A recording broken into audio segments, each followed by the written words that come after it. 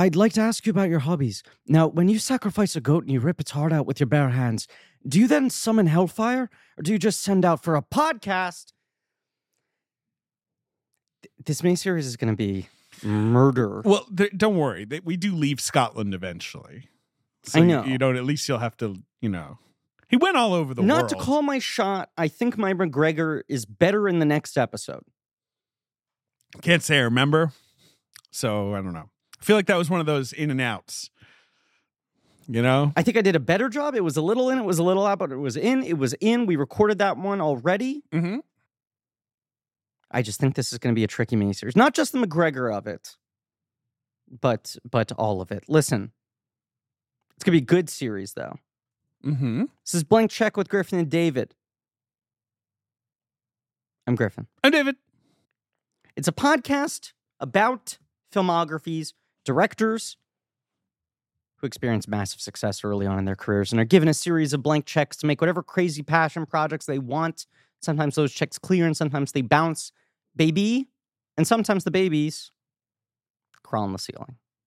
That's true. Not in this. Sometimes those babies, I don't know. There's a creepy wind-up baby in this one as well. That's true. It feels like a little bit doll. of foreshadowing. A little foreshadowing, yeah. Little doll. This is... What's that? Wait a second. You see off in the desert?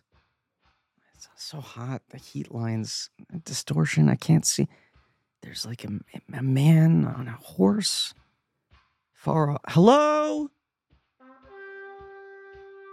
Hello? Trying to invoke like Lawrence of Arabia, the Omar Sharif introduction. Who's that over there? Oh my God, he's slowly coming into focus. That's no man. David, atop this horse. A new miniseries. Wow.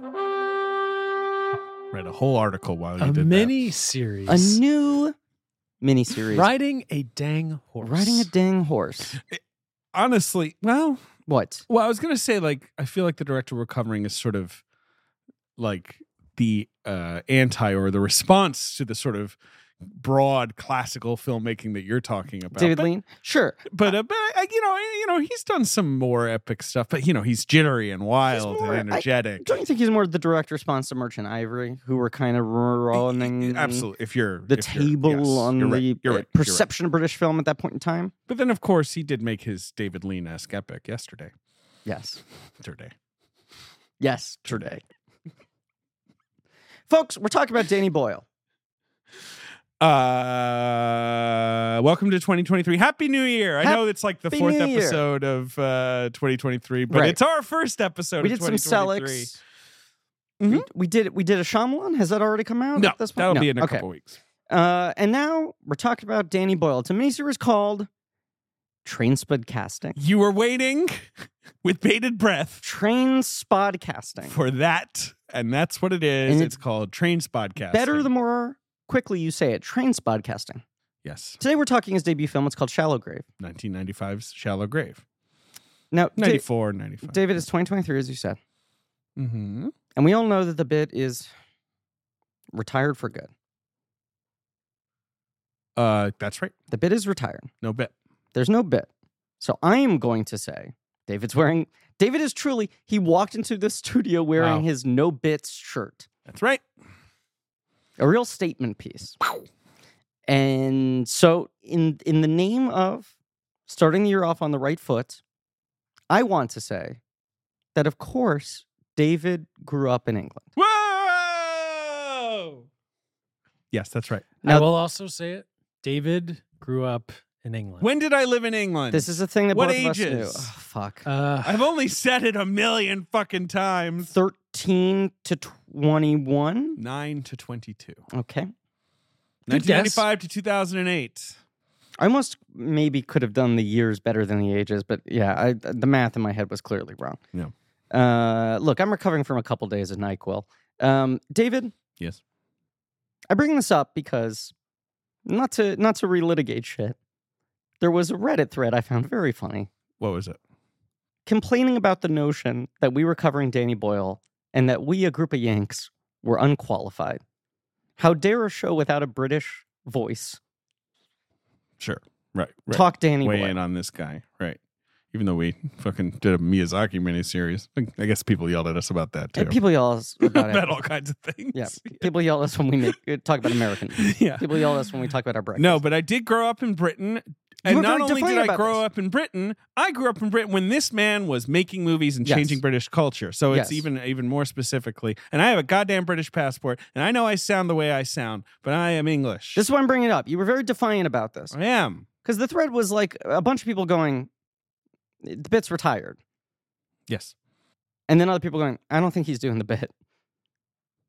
Oh, in the thread. Sure. But Yeah. is this how we want to start our new Yes, miniseries? because you have wanted to do Danny Boyle for a long time. And one of the many reasons you want to do Danny Boyle is we haven't done a proper British filmmaker Yeah. making films in the UK. Obviously, we did Christopher Nolan. The man is English, but he did leave England right away, essentially. After the first movie. He made like Dunkirk is obviously, that's well, he made that in France actually, so it doesn't even count. But right, so like we've never really done a British filmmaker. Obviously, we've had plenty of them on the bracket, Oh, sure. right? Hitchcock, Lean. Heard of him?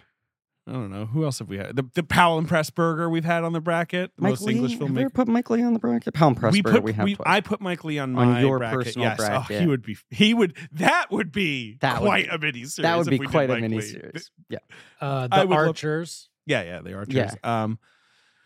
But Danny Boyle, look, we both like some of Danny Boyle's we both like, for example, you and I have long both cherished our love of his film Sunshine, a classic that kind of is movie a for this shared film of podcast. ours that we love. And in the early A days, famous bounce that we both Yes. appreciate. in the very early days of doing this podcast, when we were still in the Star Wars days and we were thinking about doing isolated one-off episodes, we would throw out like, what are movies that we'd love to talk about? And in that initial batch of films, I think before we even really settled on the director miniseries idea, it was like, I'd love to do a Hulk episode. We'd love to do a Sunshine episode. These are the kinds of things we think about. Right. So Sunshine is an episode we've been building up to in our entire run. Steve Jobs is a movie you fight for constantly. I adore. One of my favorite movies of the century.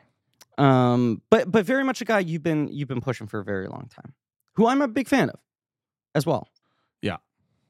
Do you want to talk about your history with Danny Boyle as someone who, of course, I acknowledge, grew up in England when this man's films were coming out? Danny Boyle. Well, I saw these first two films that we're going to cover, Shallow Grave and Trainspotting, Mm-hmm. at a young age. And they were formative in that they were formative for everyone of my age in Mhm. British culture. They were the cool Brit movies. Richie is the other guy, obviously. Sure. And he's been on our brackets too. Mhm. But like, in my opinion, Guy Ritchie It's actually is... kind of wild that we put him on our brackets. Guy Ritchie? Yeah. He has a thing. Here's the thing.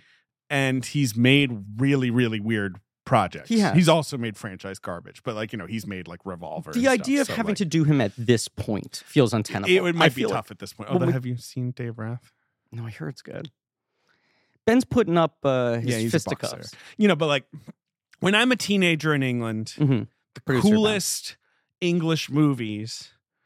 There's this wave of exciting, Yeah. vibrant, sort of often crimey British movies, right? Like Mhm. while America's having its Quentin Tarantino boom and then the wave that follows, Yeah. right? Everyone's like, let's all do movies about gangsters who shoot each other. Britain's doing its own version of that, sort Mhm. of. Except one of the launch movies for that is just a movie about three roommates who turn on each other over a bunch of money. It is Like when you see wild. the cover of this, Yeah. especially the classic poster, which is just the shovel. yeah, You're like, oh, is it like Blood Simple? Is this kind of like a really pulpy crime movie? sure. And it's like, yes, it is a crime movie, Yeah.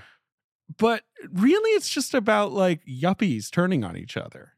It's an odd film, and I had to keep on trying to place myself. I watched this movie as a 13-year-old and was Yeah. like, wow, so cool. yeah, What did I relate to in that's this movie? that's the thing. I don't say this backhandedly, right? But I wasn't the only one. Like, Yeah. me and my teenage friends, we were all like, ooh, I think this is a good movie, but I also had to keep on reminding myself while watching it, like placing myself in the context of when this film came out. Mm-hmm. you know? Mhm. And how much this movie was like a statement against what the status quo of British cinema was at the time. Absolutely. And that this film now, like, you have to understand this movie as sort of like the breaking point. Little Right.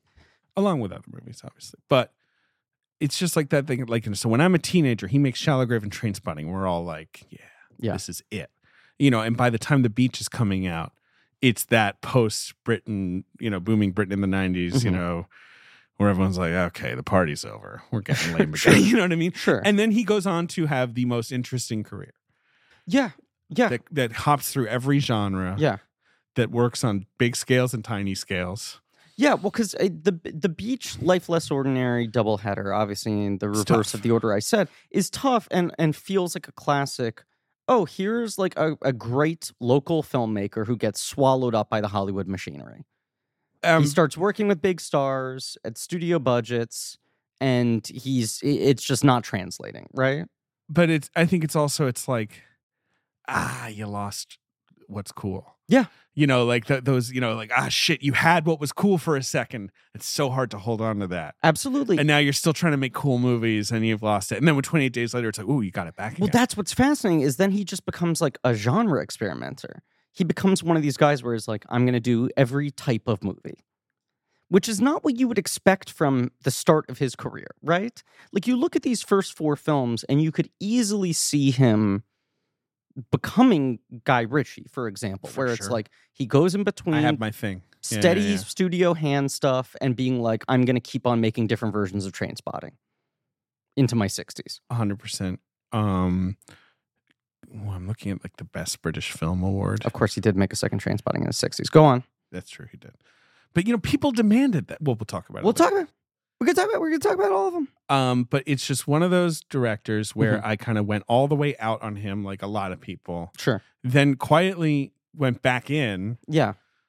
and now he holds an incredibly dear place in my heart, despite the fact that he's made he's swung and missed a few times. He has. And so I've always wanted to do him, and I wanted to do a modern British filmmaker. It'd be fun to talk about modern Britain, because it'll be great whenever we do Powell and Pressburger. Yes. But those guys are the most British filmmakers of all time, and that they are about, you know, sort of wobbly chinned guys with mustaches who are like, I just don't know about all this. And you're like, look, I'm horned. I love it, you know, but it's a little bit of a yesteryear thing. Yeah, you love it. You're just thinking about Roger Livesey or I something am. like that. Yeah. That's David. That is exactly what I'm thinking Yeah. about. I mean, Yes. why wouldn't you be? Yeah. But you know, these are interesting, vibrant movies. I feel like I keep saying vibrant. Mhm. Energetic. Have I what? Had you ever seen Shallow Grave before? I had not. Didn't think so, Ben. No. Because the thing with Trainspotting is that was the true crossover hit. Yes. This movie was huge in Britain, but it was a niche film in America. It's also, it was the highest grossing local British film of its year Yes. with $6 million. Pounds. Excuse me, pounds. Which speaks to Sterling. Pound sterling. Sure. Yeah. Trainspotting does 3 times that in the UK alone. Maybe. Jesus, does it? Let's see. We're What going are to talk on about Trainspotting. pounds? Like the Queen? The Queen is on one side. Well, now it would be the King, Hey. but back in the day, it was the Yon Queen. Yeah. And then on the other side, you got various people, various sort of, Various people. Well, they switch them out sometimes. I can tell you who's on the current pound notes if you want to know. Ralph. Wearing his Las Vegas shirt. Mhm. So on the current pound notes, let's see, are apparently Winston Churchill's on the Okay. 5. Heard of him? Heard of him. Heard of him? A little boring. He's got a stogie. No, let's see. What's the picture of him look like? Eating a He's sandwich. He's just kind of, looking like a big bulldog. Drinking some sherry. It He should did love sherry. They should have quotes. they should- That's just his quote. I know he had a lot of famous quotes. I'm just saying it should be Churchill on the back of every bill, but each bill is a different face and a different quote. That'd be great. Yeah. Jane Austen is on the 10. Okay. We love her. We love her. stand. JMW Turner is on the Wow. 20. Turner. Mr. Turner. Who dat? A painter, a famous painter. Did like insanely cool, sort of like beginning of Impressionism. Look at that shit. So good. And the back of Wow, the bill pretty. is the scene from That's the from movie. the 1700s, Ben. Like, that's how old that is. Huh? The back of the bill is just exactly the scene from the movie when he grabs a woman's crotch and keeps his hand there for 2 minutes without looking, right? Yes. And that he's referencing the Mike Leigh film Turner, which is really good. And on Incredible the 50, we now call them computers, Alan Turing. Ah. But before then, you had Charles. Fascinating guy, Turing. Yeah. Wild story. Dickens. When I was a kid, Dickens was on the 10. Okay. And Darwin was on the 10 for a while. Florence Nightingale, Isaac Newton. Britain's got a lot of people they can Bruce dredge Forsyth. up. Yeah. How do you know Bruce Forsyth? I knew I was going to impress you with you that got one. me with Bruce Forsyth. Thank you. Suggs for madness. Of course, Suggs. Yeah, he's actually currently on the 100. Yeah. They don't have 100. Trying to think of celebrity polls that will impress David. Suggs is less impressive to me because I've just knowing about madness makes total sense. Yeah, but because that's a Suggs- fun band. But I know Suggs. Suggs is a good poll. Thank you. How do you know Bruce Forsyth? I'm not going to tell. What's a good comp for Bruce Forsyth? First of all, I believe Bruce Forsyth hosted an episode of The Muppet Show. I mean, that's possible. Secondly, Looks like he did. Yes. there's a really good Bruce Forsyth bit on Toast of London. Okay. What's that? Toast of London, the Matt Berry show. Oh, sure. I've never watched that. Oh, it's phenomenal. I believe you. But there's an episode where a woman has had plastic surgery to look more like Bruce Forsyth. He had a very sort of pointy head, Bruce Yes. Forsyth. But like, And Matt Berry, in his voice, which I can barely imitate, just keeps on saying, Bruce Forsyth. Bruce Forsyth is a good example of when I left England. Yeah.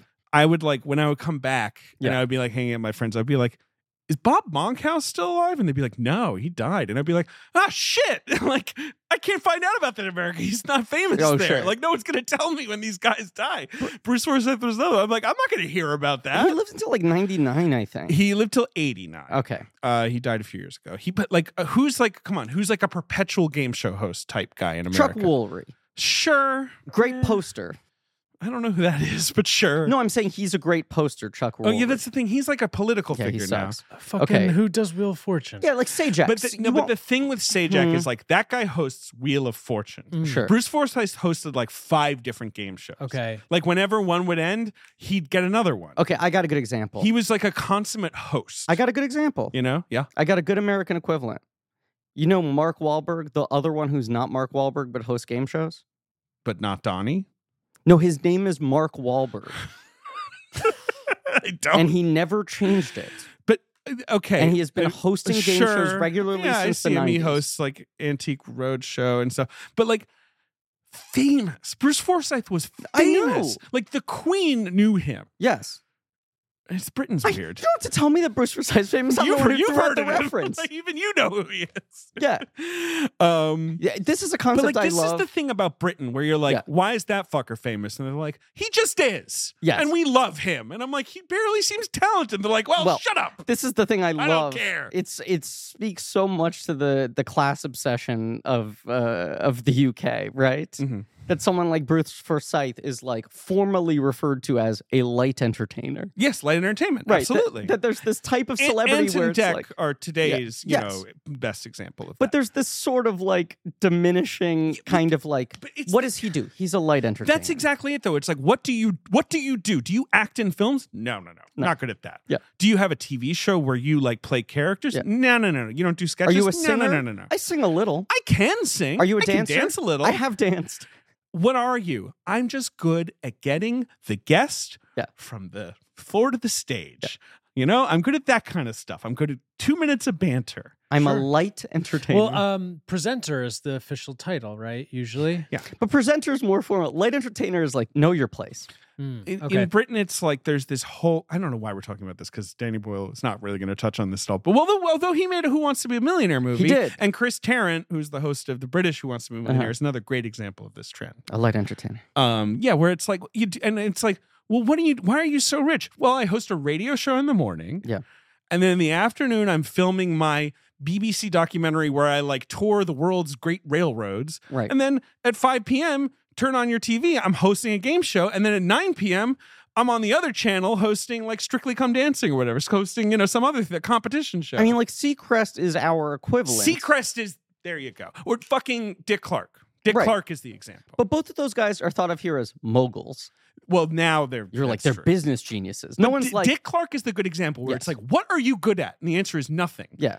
But he's okay at a lot of things. Regis and can was- kind of keep things. Regis was is the a great- best of them. But Regis, at least, he hosted a fucking talk show. Yes. I know it was a morning show. No, That's a slightly, no, Regis, I'm saying Regis was the best of them. And also, yes, like, he was the best. Regis was funny. Yeah, and like I'm not to even Bruce Forsyth had his problems, but he could be funny in his way. I don't know what you're talking. I don't think Bruce Forsyth has any problems. He's my favorite light entertainer. I mean, of all time. the whole thing in Britain is like you eventually get canceled because you're like, well, Britain used to be a bit jolly good back in the day, and everyone's like, what do you mean, buddy? How back in the day are we going? Britain was pretty jolly bad. And what was the good part in your opinion? Exactly. Did Bruce do that? Did Bruce step in it? 100% all the time. Wow. I was just thinking about when Regis was Shrek. Oh, that The was best. that is actually Maybe the best. that is like anti-comedy. That is Yes. like Tim Yeah. Heidecker level brilliance. Yeah. Anytime Regis went on Letterman was just so good. Absolutely. The sheer contempt Letterman Wasn't had. Letterman's line to him, "You look like you just ate some bad clam chowder"? And then Regis like genuinely was like, "Took me 8 hours to get in this makeup." Gonna have to watch that later. All right, this Blank Check. We're talking Danny Boyle, Boyle. baby. We're not talking about British light entertainers. I'll say my history of Danny Boyle, I think 20 Days Later was the first one I saw in theaters. I Makes was sense. mostly just, that's the age. I'm like 13 or whatever. I'm starting to go see these movies, these cool specialty arm releases. Yes, I'm getting into horror movies. It hits all the buttons, right? yes. And everyone's like, "Can you believe Danny Boyle made this movie?" And then you're I'm like, "Who the fuck is Danny Boyle?" So then I watched. But maybe you had Trainspotting. heard of Trainspotting. I knew what Trainspotting was, but I didn't put a name to it. So then I went back and watched Trainspotting. I had never seen Shallow Grave. And you I never have had. not seen Life Less Ordinary Sure. or The Beach. I'm excited to watch Mm-hmm. both The for beach the first is time. crazy. And then post 28 Days Later, I believe I see everyone in theaters. You saw Millions, Yep. Sunshine, Yep. Slumdog Millionaire. Yep. 127 Hours. Yep. Trance. Oh, you know what? I didn't see Trance, and I didn't see.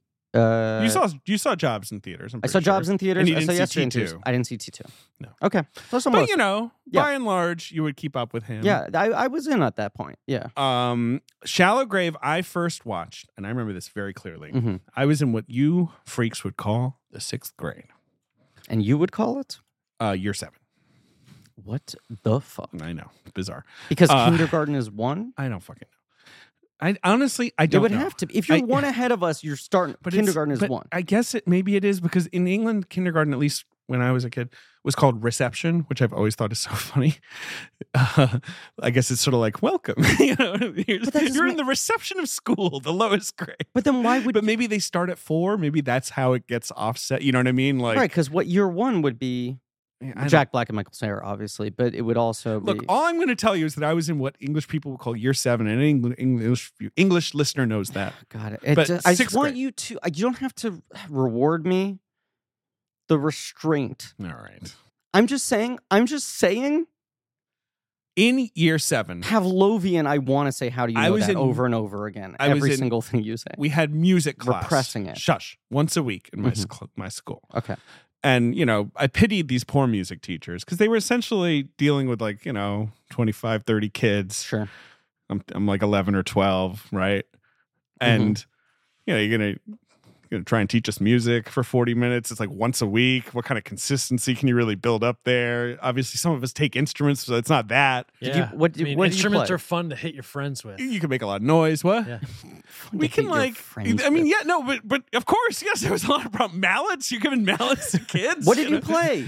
What did I play? Yeah. I played the piano.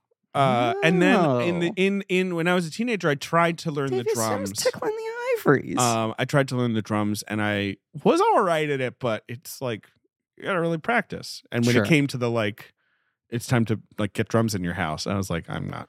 I'm still pissed that my parents wouldn't let me play drums. It would have. I think that's a penny wise pound foolish decision on your parents' part. I think if they had put a drum set in your basement, Or it the would garage have or whatever, yeah. it would have redistributed a lot Yeah. of energy that otherwise went into general tomfoolery and rapscallion business. And you've got drummer energy. I mean, it's something I was so jealous of that my friends who were able to convince their parents to let them do it.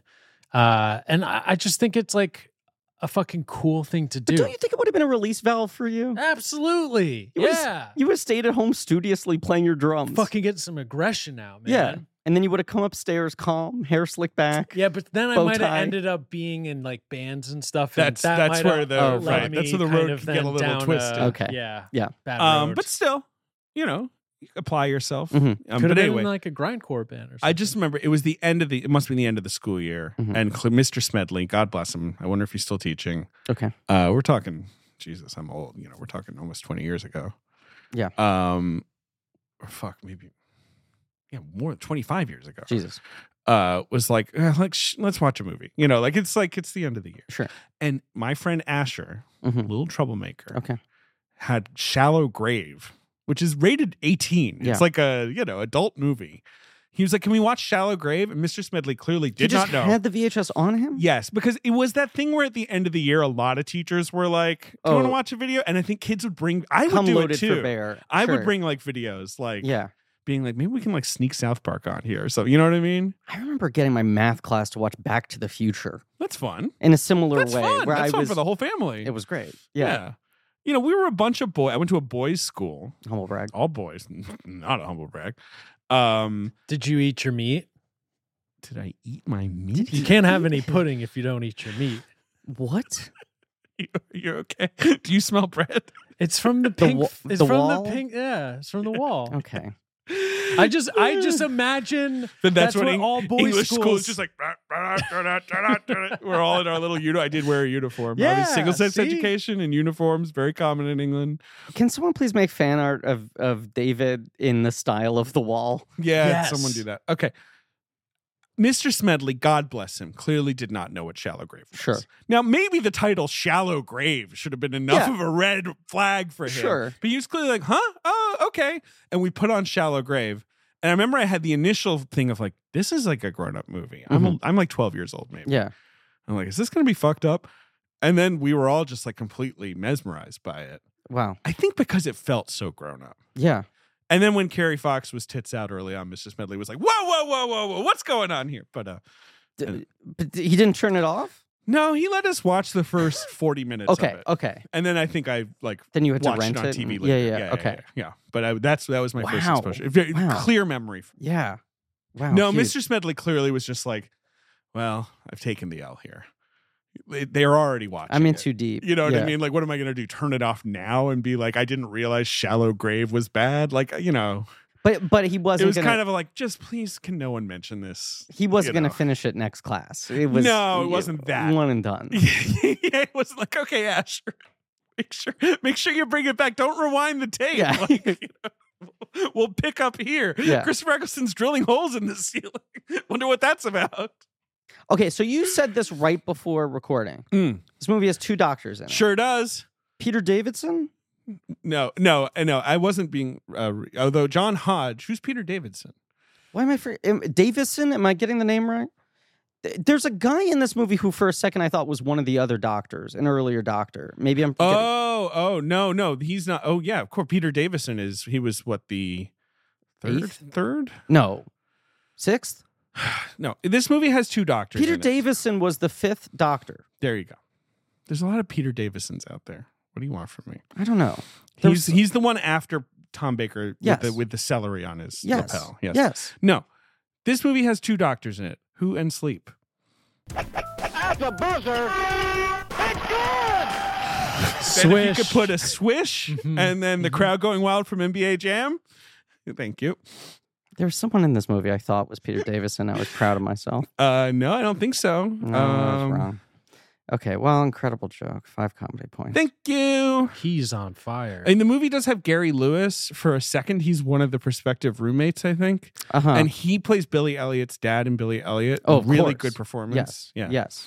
Maybe him. You know, No, he's got no, a face you no, can remember. No, I don't know. Ken Stott is in it. He's one of the I know. detectives. I think it was one of the scenes where they're Detectives, watching detectives. TV, and I thought the guy on TV was Peter Davison. Well, maybe it was. I don't know. Maybe. Well, I don't know. I don't fucking give a shit. I suck. Shallow Grave. It does Yes. have two doctors, Who and Sleep. Uh-huh. Do you want to do the NBA Jam sound again? It's good. No, maybe not. Maybe just once. We'll see. Okay. This movie came out in 1994 at Cannes. Mhm. Was released in Britain in 1995 and in America. Uh-huh. Was like rapturously received in Britain. Yeah. I feel like the American response was like, interesting, right? Like was kind of like, Sure. huh. Like Ebert gave it 2 out of 4. I mean, And Maslin was like, at the times, was kind of like, a little sour for my tastes. Like a little misanthropic. it was pretty parallel to the Tarantino thing, right? Like this was sort of Reservoir Dogs-y. Yes, that is a good call. Yes. Yeah. Even though this movie is obviously a lot less like genre-y than Reservoir Yeah. Dogs, it is the same kind of thing of like, right, here's Danny with a little money. Yeah. Then Trainspotting's like, here's Danny with some more money. Yeah. And more of a sort of like let him off the leash vibe. Right. And then, we go from there. Right. And Trainspotting and Pulp Fiction are both like, this thing is fully crystallized now and people are going to be ripping this off for the next decade. And it's like so of the culture, so of the Right. moment. But, Yes. but I rewatched Reservoir Dogs this week, and I was Why? reading. I don't know why. It's not a bad thing to do. I It's know. just- You know why? Because the Reservoir Dogs and Pulp Fiction steelbooks came out, and I hadn't watched either one in a little while, and I watched both again. I just felt like it. Yeah. I just felt like it can get off my fucking back. You know what's good? What? Reservoir Dogs. Reservoir Dogs is good, but it's funny. There are a lot of reviews of Reservoir Dogs at the time that are similar to that. But even that are sort of like 2 stars, like, I don't know, it's a lot of flash, it's a lot of substance, it's a lot of style, It's not a lot of substance. Or sorry, yes, it's a lot of yes. Yeah, right. And it's like they didn't know who this was. It at feels this like point. a posture, right? Feels right. It feels like it's trying a little hard. Yeah. And it's also both of those movies are so cynical or Yes. dark or Yes. whatever that you kind of exit with like Jesus. And all those right, sort dead. of middling reviews from the Elder Statesman of film criticism for both of these movies, for Shallow Grave and for Reservoir Dogs, you can tell that they're like, fuck, is this the beginning of a new trend? Right. Someone like I'm going to see where JJ pulled, but someone like Barry Norman probably was like, oh, I don't know. Whereas like Empire Magazine, which was like the Right. cool British magazine of the night, is like, here we are, baby. This is the best British film in years. Like Right. this is it. But We're cool. The middling ones are almost taking this defensive position of, I don't want this to be the next 10 years of film. And by the time the second movie has come out, Trainspotting and Pulp Fiction, everyone's basically surrendered and gone like, fine. this is a yes. thing now. I mean, the winner, I was looking, so the best British film category, Sure. that's a category at the BAFTAs. Mhm. It goes on to this day. It's become kind of embarrassing. And it got revived in the 90s. It had actually been a category in the 60s, and then they forgot about it in the 90s. In 92, The Crying Game won. Now, that's an Irish film. But Sure. I guess it's sort of British-Irish. 93 Shadowlands won. So that's a very old fad. It's Richard Attenborough, Yes. movie about C.S. Lewis, It's Winger and Hopkins, and right? and the other nominees are Tom and Viv, which is similarly, Yes. and then Naked, which is the Mike Leigh movie, which Sure. that's more modern and Yeah. aggressive. I mean, it's an incredible movie. Yeah. And a Ken Loach movie, or truly a Ken Loach movie, I don't even know, Raining Stones. Okay. But in 94, Shallow Grave wins that prize. Okay. So it's like a year after Shadowlands. Yeah. BAFTA's like, best British film, Shallow Grave. Wow. A Mhm. little bit of a like, all right, we'll give it to the cool movie. So, just to give you a sense of like British cinema in the 90s. Can we crack open the dossier and get into Boyle? Yeah. 'Cause Let's talk about Danny Boyle. Yeah. Outside of him coming from theater, I don't know much about his origins. Danny Boyle : Origins. Yeah. Danny Boyle, he has a twin sister. I don't know if you knew that. Maria Boyle. No. Born October 20th, 1956. Happy birthday. To him. Yeah, in advance. I want to get out of the way. Okay, he's a Libra, of course. Mhm. He's from Manchester. He's from a little town called Radcliffe, which is north of Manchester. Okay. But his mother is Irish. Oh, Danny Boyle. Exactly. He sounds Irish. So the name sounds Irish. Yes. His mother had emigrated to England from Ireland in the 50s. She was a hairdresser. She met his father at a dance. Oh. In 1952, they married in 1954. Danny Okay. is born in 1956. Mm-hmm. And he was brought up at a farm. His Okay. dad worked at a farm. Basically like a working class Catholic boy Mhm. in Northern England. He passed the 11 plus, which is this like, I think, have I talked about the 11 plus? I don't think so. Back in the day when you were 11 in Britain, you took a test, like a standardized test. And if you passed it, you got to go to the good school, Mm-hmm. the grammar school. Mhm. And if you failed it, you got to go to the like local sort of vocational school. Okay. And it was one of those things that was undeniably like did vault a lot of people out of the working class. Mm-hmm. But it was also like you took one fucking test when you were 11. It determined where you like fell Oh, your sure. whole fucking life. Yeah. My dad was working class Londoner. Mhm. He passed the 11 plus, and Mhm. one of his brothers did, and his other brother and sister failed the 11 plus. And literally, like, you just saw it in their entire lives. Like, 2 of them entered the middle class, 2 of them did not. Like when I was a Sure. kid, like it was crazy. They eventually got yeah. rid of the 11 plus. It was it's too crazy. That feels very in line with the whole. It was very like post-war, like Yeah. we shall help. Right. Take this test, young boy. Oh, you failed. Carpentry for you. Sure. Like or whatever. You're just sort of that weird kind of. But like the whole British class obsession where they're like, okay, we understand. This is a prison. We're going to fix right. it. It's We bad. offer you one opportunity Yes. to raise your station at 11 and then door closed. Yes. You have one And my chance. dad would tell me about like when he passed the 11 plus and started going to the grammar school, like his friends who didn't were like, well, we don't want to talk to you anymore. Yeah. It was like right then, it was like, oh, well, you're going to the fancy school now. We don't want to deal with you. Wow, jeez. Anyway, Anyway. my dad didn't even go to college. He, kind of fucked him up. But anyway, he figured it out. Shout out to my dad. He didn't like school, says Danny Boyle, Hmm. but he pushed himself very hard. Okay. He was competitive with his sister. Okay. You What does know, his sister do now? Do we know? Maria Boyle? Maria Boyle. I don't know. Okay. I think his sister's like a teacher, maybe. I just remember when I was at the premiere of Yesterday. Humble brag. I know. And he came out and introduced it and he was like, this movie is like my salute to teachers. And then I watched the movie and I was like, all right. Do you hate Great your salute. sister? But maybe, I think he may have said like, my sister's a teacher. I love English Okay. school teachers. Anyway, whatever. But so he just like, he's ooh, I love this. Thank you, JJ, for putting this in. His dad was like what you would consider back in the day, a hardcore, like working class labor voter, a Tony Benn type. Okay. Tony Benn is sort of like a famous politician on the left of labor who I love personally as well. But, so he passes 11 plus, he Mhm. goes to a good school, tough teachers. He said he had an English teacher who changed his life, Mr. Unsworth, Okay. who was like teaching him Jane Austen and Shakespeare and stuff like when he's a teenager and like getting him into it. And he thinks that's like what gets him into theater, gets him Mhm. into all that stuff, right? Love that stuff, right? He was at one point in his, I don't know if I'm jumping ahead here, You're about to say it. on track to become a priest. His mother wanted him to enter the priesthood. It sounds like his mom really loved Jesus. Many Heard do. of that guy? Many do. I found. And Boyle said when he was 14 years old, a priest Yes. was like, you don't want to do this. Like a priest was the one Yeah. who was like, you don't want to go to seminary school. Right. There was a And- line I saw from him where he was like, I don't know if he was trying to save me from the church or save the church from me. Yes, that's the Which line. is The priest. very said that. funny. Yes, it's very, Right. very funny. It is right. I mean, I don't know what young Danny Boyle was like. Maybe the priest was just like, you're not going to have the energy for this. Or maybe the priest was like, this sucks. I Right. It don't was wanna either a do great this. act of kindness Right. or Or like ex- judgmental. exclusionary. Yes. But but he instead he said- starts doing theater. Right. That's his new like world. I did read a quote from where he said, like, I do find it fascinating how many filmmakers thought they were going to become priests, that were on that track.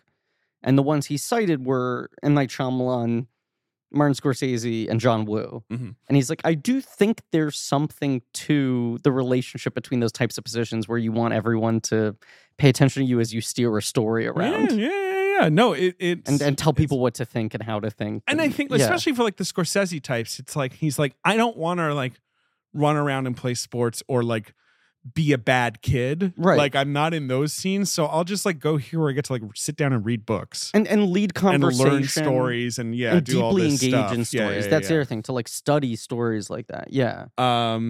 When he was in sixth form, which you would consider like junior year of high school. Okay. He directed a play about a Polish cardinal. My guess is, that was a sort of Catholic-y, school-y kind of thing. Right? Okay, I don't sure, know. You sure. know? In 1973, Uh-huh. he sees A Clockwork Orange at what he says the boutique porn cinema in Bolton, which is another town outside of Manchester. Right before it gets banned, right before Kubrick is like, fuck it, get it out of theaters if you don't like it. And he says it was an overwhelming experience. It stimulates your senses so much. It's the point of cinema to me to be visceral rather than intellectual or reflective. The reflection can come later. All of this, obviously, speaking to Danny Boyle's filmmaking style, right? Yes. I I saw Apocalypse Now. He also cited Apocalypse as a big Now. turn-on moment for him. Yeah. He says the poster just got him. Yeah. He just saw a poster that said Apocalypse Now, and he was like, "Oh shit!" But that movie blew him away. He still calls that the ultimate action movie. It's all movement. When the movement stops, you get extraordinary crisis. It's my absolute favorite film of all time ever. Wow. It's mad. It's flawed. It's total filmmaking on a gargantuan scale. Some other early movies for him: Battle of the Bulge, which is a classic old war movie. Sound of Music, when he was a little kid. He came to the DG. Here's a DGA story he tells. I guess he was talking to DGA Quarterly, my favorite magazine. He says, I came to the Guild for a Q&A after Shallow Grave. It was my first film. It had gone well. And an older guy in the audience comes up to me afterwards and says, hey, good job, young man. And I said, oh, thanks very much. And someone leans over and is like, this is Robert Wise. Wow. That's cool. Very cool. Never got to meet him again, he said, but it was so great to have that. Anyway, goes to Bangor University. Hell yeah. You just like bangers? Yep. And did he go to MASH for postgrad? No, he went to After MASH. Okay, thank you. Stupid joke. Alley-oop. Was it? It's like we both alley-ooped it, and then we just collided. And the ball's over there. Bangor University, which is in Wales.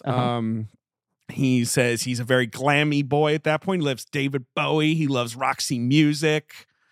Starts doing more drama. You know, he's a cool, punky 70s British boy who does theater. Did a dissertation on Samuel Beckett. Directed a bunch of plays and then starts working at the Joint Stock Theater Company. Meets Alison Ritchie, who I feel like I know who that is. Isn't that like an author or something? I don't know. Anyway, is kind of interested in doing movies, but is, plays. Through the 80s, I think that's what he's doing. He directed a Carol Churchill play, She Rules. If anyone, do you guys like Carol Churchill? No? I'm not familiar with her work. I feel like you have seen some Carol Churchill. Really? Didn't you? Have you never seen A Number? That was done. Oh, I have. It's Carol. Okay. Crazy old Carol. Then yes. Top fan of her Girls is her most famous. Okay. Very like into the like overlapping dialogue. Yeah. And kind of like intense. Anyway. Main theater taught him, he says, love of actors.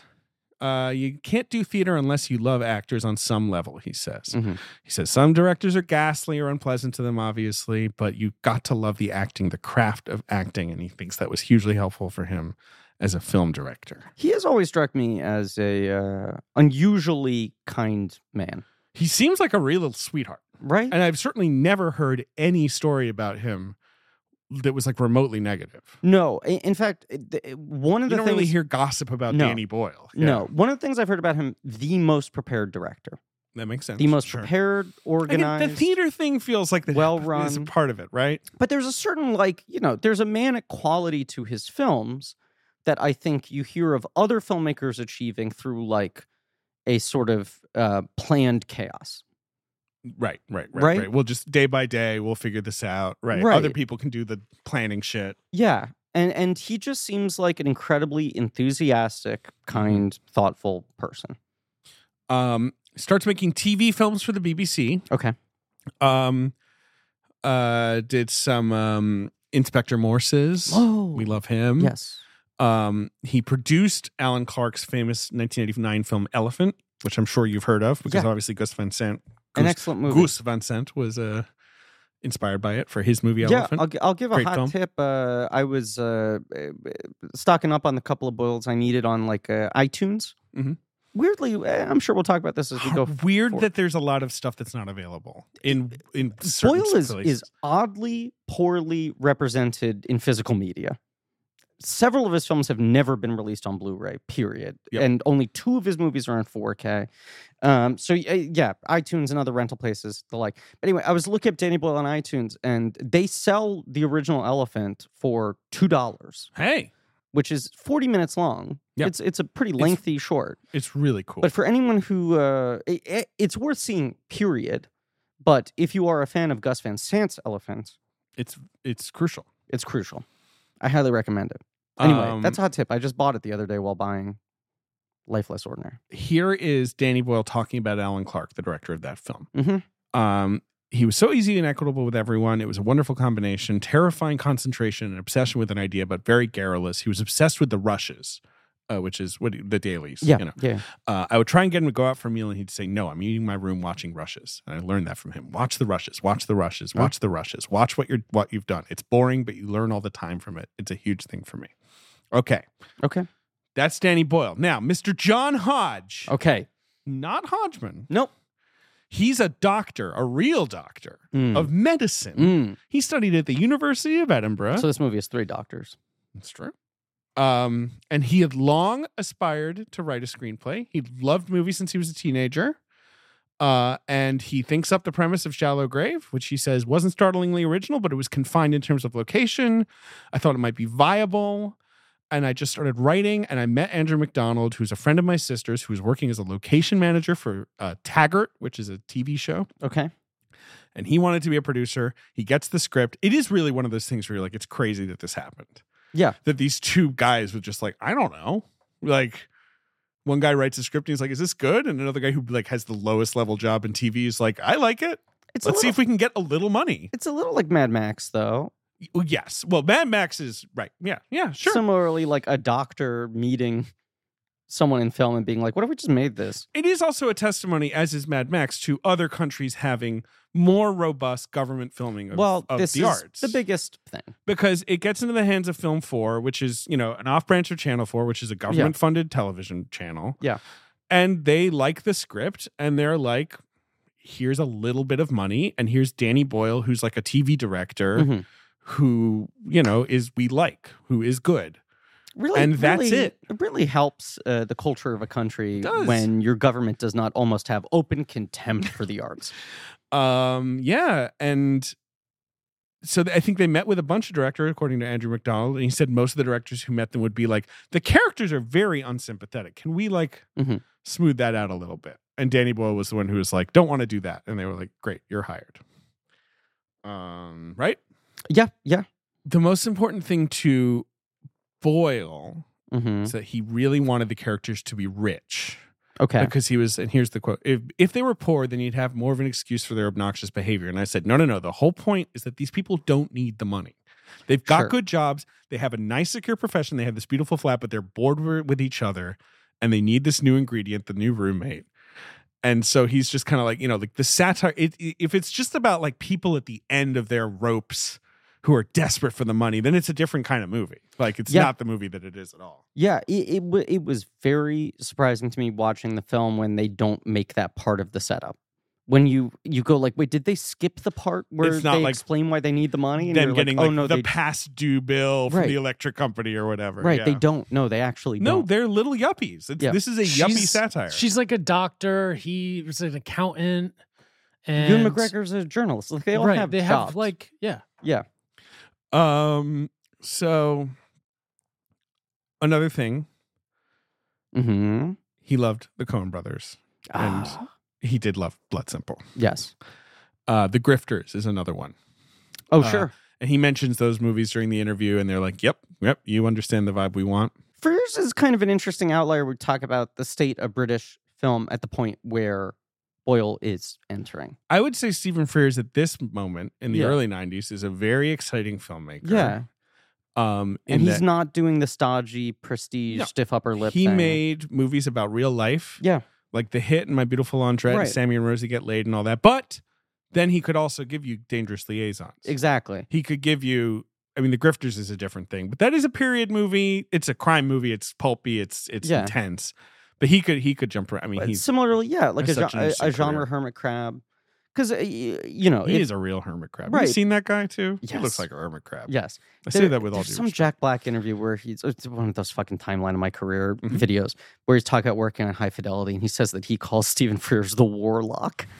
Cool. 'Cause he's got these great bushy eyebrows. He does. But like, yeah, if you go like on one end of British film at this point in time, you have like the real sort of like Ken Loach, Mike Lee, working class humanist, realist, you know, and then you have the sort of Merchant Ivory, the Richard Yeah. Attenborough, whatever. Frears is someone who's maybe more of a career model for what Boyle could want to do, and then Boyle's adding a new sort of energy and countercultural sort of bent to it. John Hodge continues practicing medicine. Okay. Because he's like not sure if this is going to work out. Mhm. It's just an interesting thing. Mhm. Here's a Boyle story about apparently during Scottish medicine, the doctors and nurses would have acronyms that they would use with each other. It's Okay. just a funny story to like, you know, communicate with each other without the patient understanding. So Oh, that's okay. FLK, funny looking kid. Fun. But the most extreme one, and this is God's honest truth, Danny Boyle says, is TF Bundy, which stands for totally fucked but unfortunately not dead yet. Wow. Anyway, Shallow Grave, Mm-hmm. a very interesting thing. No guns in this movie. Yes. Boyle said, we didn't want to use guns. There's something wholly false about people with guns in Britain because there are very few guns around. Mm-hmm. You know, we wanted it to feel realistic in that way. I saw a quote from him where he said, even more specifically, we didn't want to Americanize the story, which America found dead in a shallow grave. Put him there. Yep.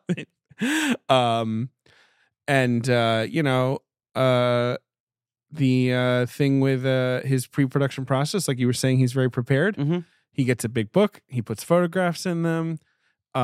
He shows it to actors and talks to them about the photos and stuff like that. He doesn't storyboard though, Mm-hmm. so that's interesting. Pre-preparation. He Budget says- was like £1 million, and they said most of it was spent on the apartment set. Yes. They lived in the flat Mm-hmm. for 10 days, rehearsing, watching movies. The 3 actors in Boyle. Yes. They watched The Grifters. They watched Goodfellas. They watched something called The Day I Believe. I don't know what that is. The quote I saw, I don't remember if some Eccleston or Fox, was the main thing Boyle wanted us to all live together so we could learn about each other. And the main thing we learned about each other after 10 days was that we didn't like each other very much. 1 billion pounds, as you said. Not 1 billion, 1 million. Yeah. 1 billion would be a bit of an inflated budget for this film. The Dr. Evil over here. That would be it'd be kind of like, Quick did bump someone up from walk M to away B. with some money Yeah. here? That flat is nice. It's nice. It's nice. Fucking nice. Yeah, in Um, these days, it might go for $1 billion. It meant that, Housing market as it is. it meant they could cast Especially who they London. wanted. Uh-huh. They wanted the female character to be an outsider, so they cast not Scottish. Sure. They cast Carrie Fox. It's from New Obviously, Zealand. we all know from New Zealand. She's Angel in at An My Angel at My Table. Oh shit. Yeah. Ewan McGregor had been in a Dennis Potter, I think, TV movie called Okay. Lipstick on Your Collar. Uh-huh. Where he's young and pretty. I mean, look at him. Yeah, it kind of sucks how hot he is in this movie. Does it? Does it suck? Kind of sucks. Carrie He has Fox- charms coming out of his eardrums, is what Boyle says. It about him. is absurd how much of a star he is in this. Ewan? Yeah. The hair alone. You're just like, get this guy whatever he wants. Yeah. Eccleston had been in this movie called Let Him Have It, which is this very good British movie about a person who is hanged. Okay. Like, even though he essentially for yelling "Let him have it" during the commission of a crime, and he was probably like mentally challenged in some sort of way, and like Okay. it was crazy that the British government executed him. Anyway, like a sort of social realist film where Eccleston gives this very like committed performance. Eccleston is also a Mancunian. Yes, he is from Manchester, so he's not Scottish either. So Yeah. Ewan's the only Scot here. Eccleston, I think he's from Salford, which is another suburb of Manchester. But Carrie Fox is far and away the most established of the 3 because she's been in a proper I would say so, right? movie. Yeah. And then Like- the other two guys are like theater and have done TV films, basically, right? Essentially, like the Yeah. only major movie Eccleston has done is Let Him Have It, and that's like a small English film. Sure. And he'd done some TV. Mhm. He's in Cracker. Do you know Cracker? Robbie Coltrane, correct? Yeah, he's Yes. he's one of the guys in Cracker. Okay.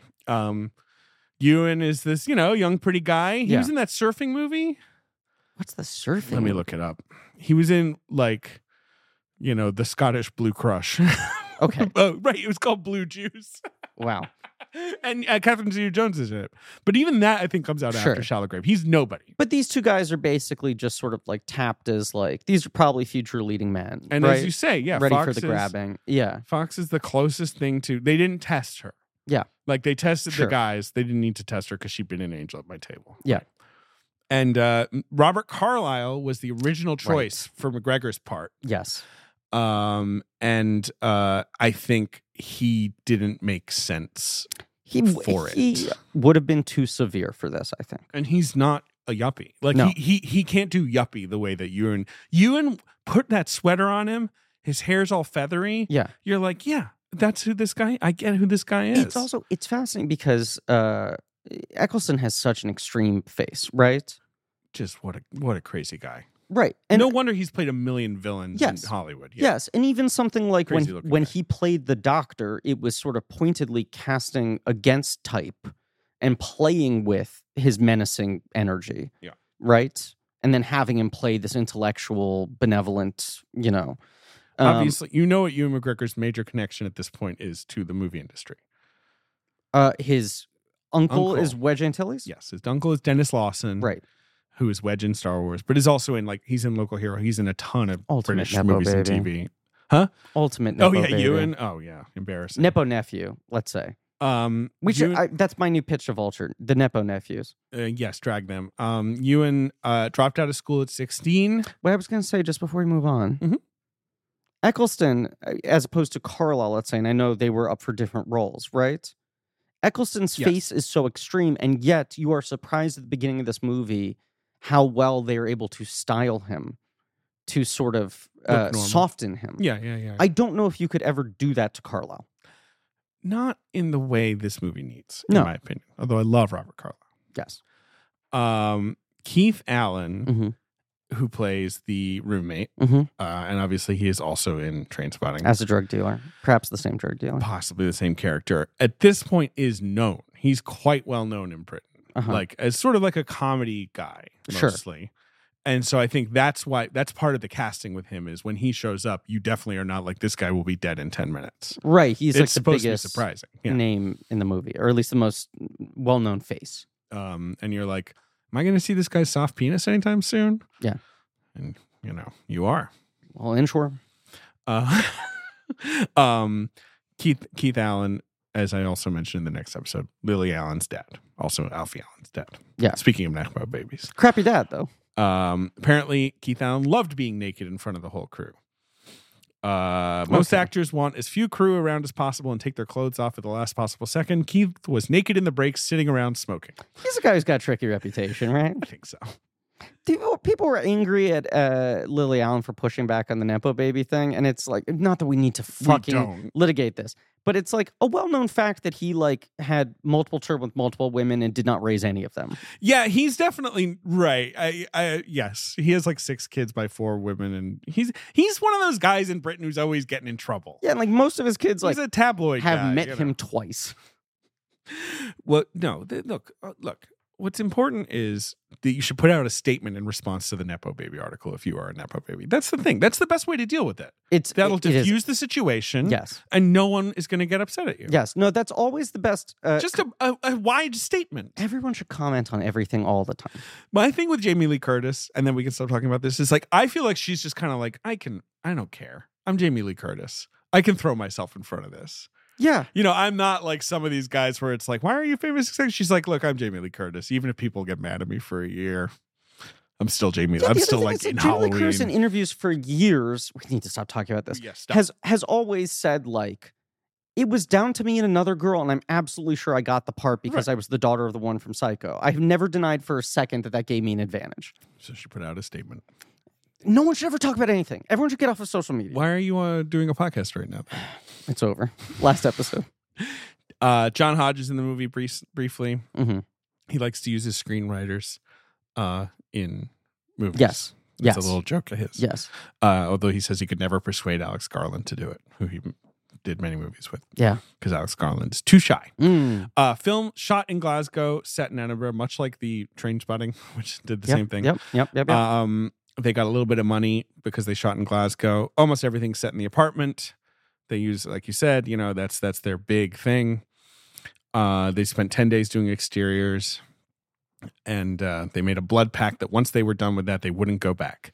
And then after that, they were in the studio. We'll talk about this in the next episode too. Yes, you're right. Yeah, Yep. the Trainspotting has a good blood pact. Yeah. And Eccleston, got freaked out by the mortuary scene. He didn't want to get pushed into the locker. We're talking the final bit, Yeah. right? The thing I read was I that... would also not like that. Yes. The thing I read was that there's like another open whatever the fuck you call it, chamber above him, right? When they open the door, it's like two stacked on top of each Right. other. That they had like a crew guy, Go in there with him. at the top bunk essentially, Yeah. to like assure him so that when they closed the door, he could like recite to him like, "You're gonna be fine. You're gonna be fine. They're gonna open the door. We're not gonna be stuck in here." They ran out of money. The last day of filming is the scene where the policeman comes to interview them. Okay. And they had to sell most of the set, like the furniture, Yeah. to get enough money to buy enough celluloid to film that scene. That's wild. That is pretty cool. Yeah. They asked for like a little bit more money, and Channel 4 was like, no. So they were like, I guess we're selling this furniture. Wow. But the apartment is such a cool set. Yes. Right? Yes. The flat, Yes. I should say. So inspired by Edward Hopper paintings? Yeah. And Caravaggio, apparently. And, I think the set is like the secret star of this movie. Yeah. Like when Eccleston's going up to the attic, you get where he's going. You know what I mean? Just like the geography of the set's really clever. Ben, you've never seen Margaret, right? I've One of my favorite movies. One of the things I love about it is you can tell a movie that was actually shot in real New York apartments because every angle is like an angle of necessity of like, oh, this thing is built like this and there's only one corner and the shots are this tight or whatever. Yeah. And you immediately feel the difference between that and any movie or show you've seen that's set in New York, but they built an apartment. Totally. And it's like you have to build these weird dimensions that end up on screen looking like a pretty nice apartment, but allow you the flexibility to actually be able to put the camera in different places. Right. Yeah. Anyway, go on. Yeah. No, I say let's talk about the plot, right? Okay. Yeah. I mean, Opening of the film is Christopher Eccleston delivering a monologue to the camera. Quite clever of this movie. Yes. It's a pretty good trick. Camera spinning. Because he's dead. Yes. We don't know that. No. Spoilers for viewers. You think he's in bad shape? He looks pallid. But that's true. But still, I feel like the first time I watched this movie, I definitely was, fooled. Oh, yes. No, did not see it coming. Yes. And, he's delivering this little monologue about friendship, your friends. Choose life. Right. And the first chunk of this movie is him and his flatmates. He's David. His flatmates are Alex, that's Ewan. Yeah. And Juliet, that's Carrie Fox. I related a lot to Ewan McGregor in this movie, by the way. Why? Because he keeps saying, David. David. And they need a new David? flatmate. Although, like, Do they? I don't know. I guess they have a spare room, right? In their giant apartment. Yeah. They all seem to be doing fine. They all seem to be doing fine. Because like Ewan is a journalist, Juliet's a doctor, and David's like an accountant or whatever. Like, why do they even live together? These guys will probably afford it is a nice apartment. Yeah. So I guess you want to keep it going. It's one of these things where I'm like, how do they even know each other? They probably went to university together Sure. or something. Like that would be the vibe, I would assume. Yeah. Right? Like they're like uni friends. They seem to have a nice like living dynamic together. They're they like sit down to have dinner. Yeah. They drink wine together. They They're little cook for sweeties. each other. And I mean, I think it's like It's just that they're they little have a bitches good to everyone else. relationship. Yeah. Yeah. And they're having so much fun interviewing all the flatmates. Being mean. Yeah, but I feel like it's also that they are like, we are cool, Yes. British, Scottish, intellectuals. This is the 90s. We are, not fuddy-duddies. And Right. a lot of the people they're interviewing, they see as like fuddy-duddies. The guy with the red hair is a real wanker. Yeah, where they're just like, we're cooler than this guy. We can like pick him apart. You know, like that's it's like the cool Glee kids they table have. vibes. Yeah, You can't bring our. 100%. I mean, David. Yes. David. I'm sure you've experienced this as well, where like they were the fucking New York fucks, and you go to like some house party at some apartment, some loft in Brooklyn in like 2008, and you'd be like, was there a central casting call for roommates? Like you have, there's an aesthetic, there's a vibe to this apartment that feels like it is extended to who is allowed to live A here. little bit. Yes. Yeah. You know, I just immediately recognize these types of people and their whole thing. Have you ever? I mean, it continues. I Ben, mean, have it's you just done it- it's evolved as far as the Brooklyn roommate goes. Where Yeah. it's like that meme where it's like someone like named Grass can't wash the dishes because it's like they're unable to. Come on, you don't know what I'm talking about. I don't know this meme. Don't know this funny meme, when but you it describe is sounds funny funny. and It sounds- drag them. Have you ever done the thing, Griffin? Because I did this when I moved Sure. to New York, where you're like, looking at listings on Craigslist and Mhm. applying to be a roommate. Like Okay. I had no money to my name and I had like barely any credit, so I couldn't like get my own apartment. Uh-huh. So instead, I was like visiting apartments that it was exactly this that needed Yeah. a roommate, and then you're doing the kind of thing of like they're showing you around, obviously, but also you're like, am I impressing them like with like yeah. am I roommate Uh, material? You never did this, I feel like. No, I guess I did. I only ever lived with friends. Right. Whereas I lived with strangers Yeah. my first two apartments. I had the same roommate for like 9 years, basically. Okay. Well, we love Sophie Fader. Yes. And then I had 2 other 1-year situations, but both of them were with You knew the people. childhood right. friends. I do think I looked at places like that, but It yeah. was just the stress of like, oh, I'm not cool enough. I think that's why I then pivoted to like I remember I saw this one apartment on Avenue B, Yeah. and it was this girl, and it was clearly one of those things where she was like, this is my bedroom, that's your bedroom. We would need to walk through your bedroom to go to the bathroom. Yeah. And I was like, okay. Because clearly the bedroom was probably supposed to be a living room or Yeah, whatever. Yeah. And then she was like, and we like to party a lot. And I was like, all right, cool. But I was just immediately, I was like, they're not going to pick David Sims. Like, Yes. I don't think David Sims is going to be the one they want to walk through his room to get to the bathroom. No. You just wanted to look cool. And instead, sometimes you meet a real, Juliet, Alex, and David. Yeah, there's also something to the fact that they're like 3 different types. Yes. Go on. How do I even put this? I mean, David and Alex are definitely different types. Yes. Juliet's the girl, but she's kind of also the smartest one. And Right. like the most whatever. She's sort of the boss. The fact that they have David's more serious and Alex is more silly. yeah, Eccleston is more serious. they each have their own vibe. When you cut to that shot of the 3 of them in the chairs, their sort of side of the interview, Mm-hmm. it does almost feel like they're cartoon characters or something, where Yeah, they're no, I like know what you 3 mean. designed, Yeah. Hugo, Keith Allen, Uh-huh. shows up Sure. and he's like, hello.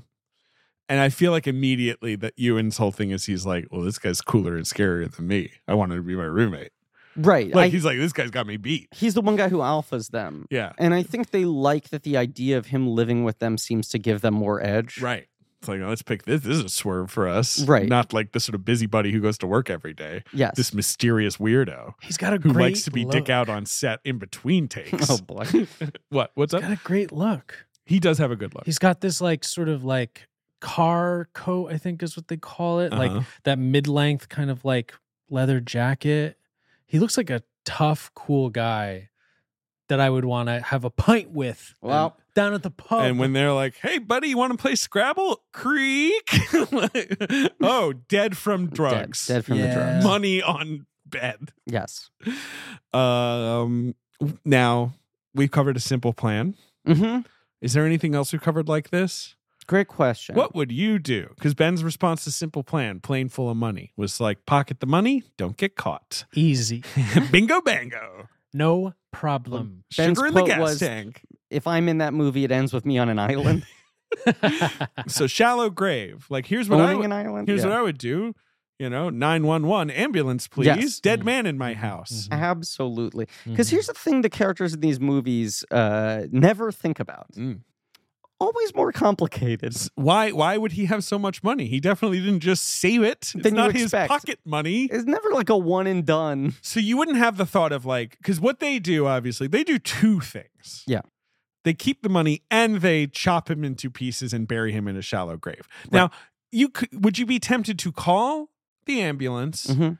Hey, this guy died of a drug overdose in my house. Can you come Yeah. deal with that? And they'd be like, great. And there was nothing else on the bed. And I'd be like, nope, just him. And put the money in like my closet. Right.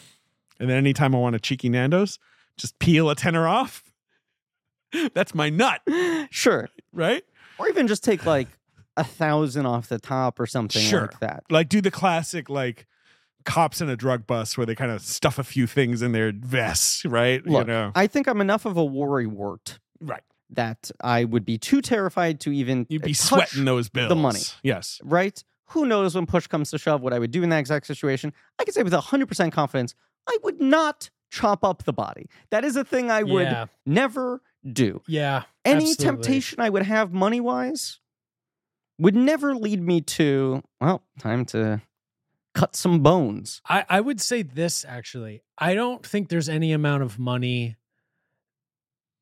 that would lead me to cut up a body like they do. This movie makes it look so unpleasant. Now, I've never seen a movie that makes it look fun. Right. It's not one of those things that I think would be easy. No. Easy breezy. And a lot of it's maybe Bingo, bango. Eccleston doing a very good job playing the displeasure of it. He plays displeasure well. Yeah. But it really does seem like an awful day's work.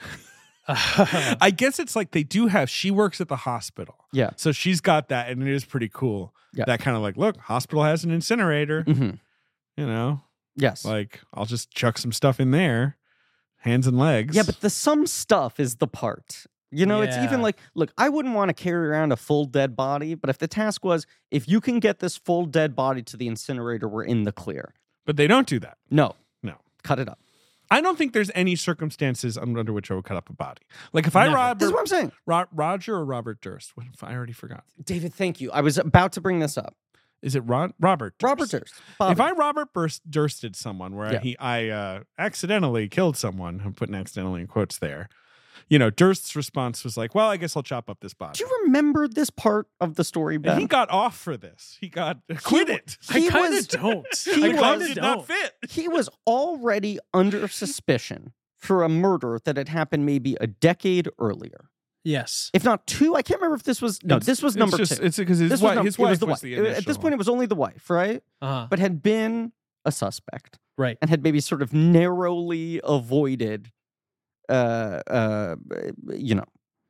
conviction. Getting caught. Thank you. Yeah.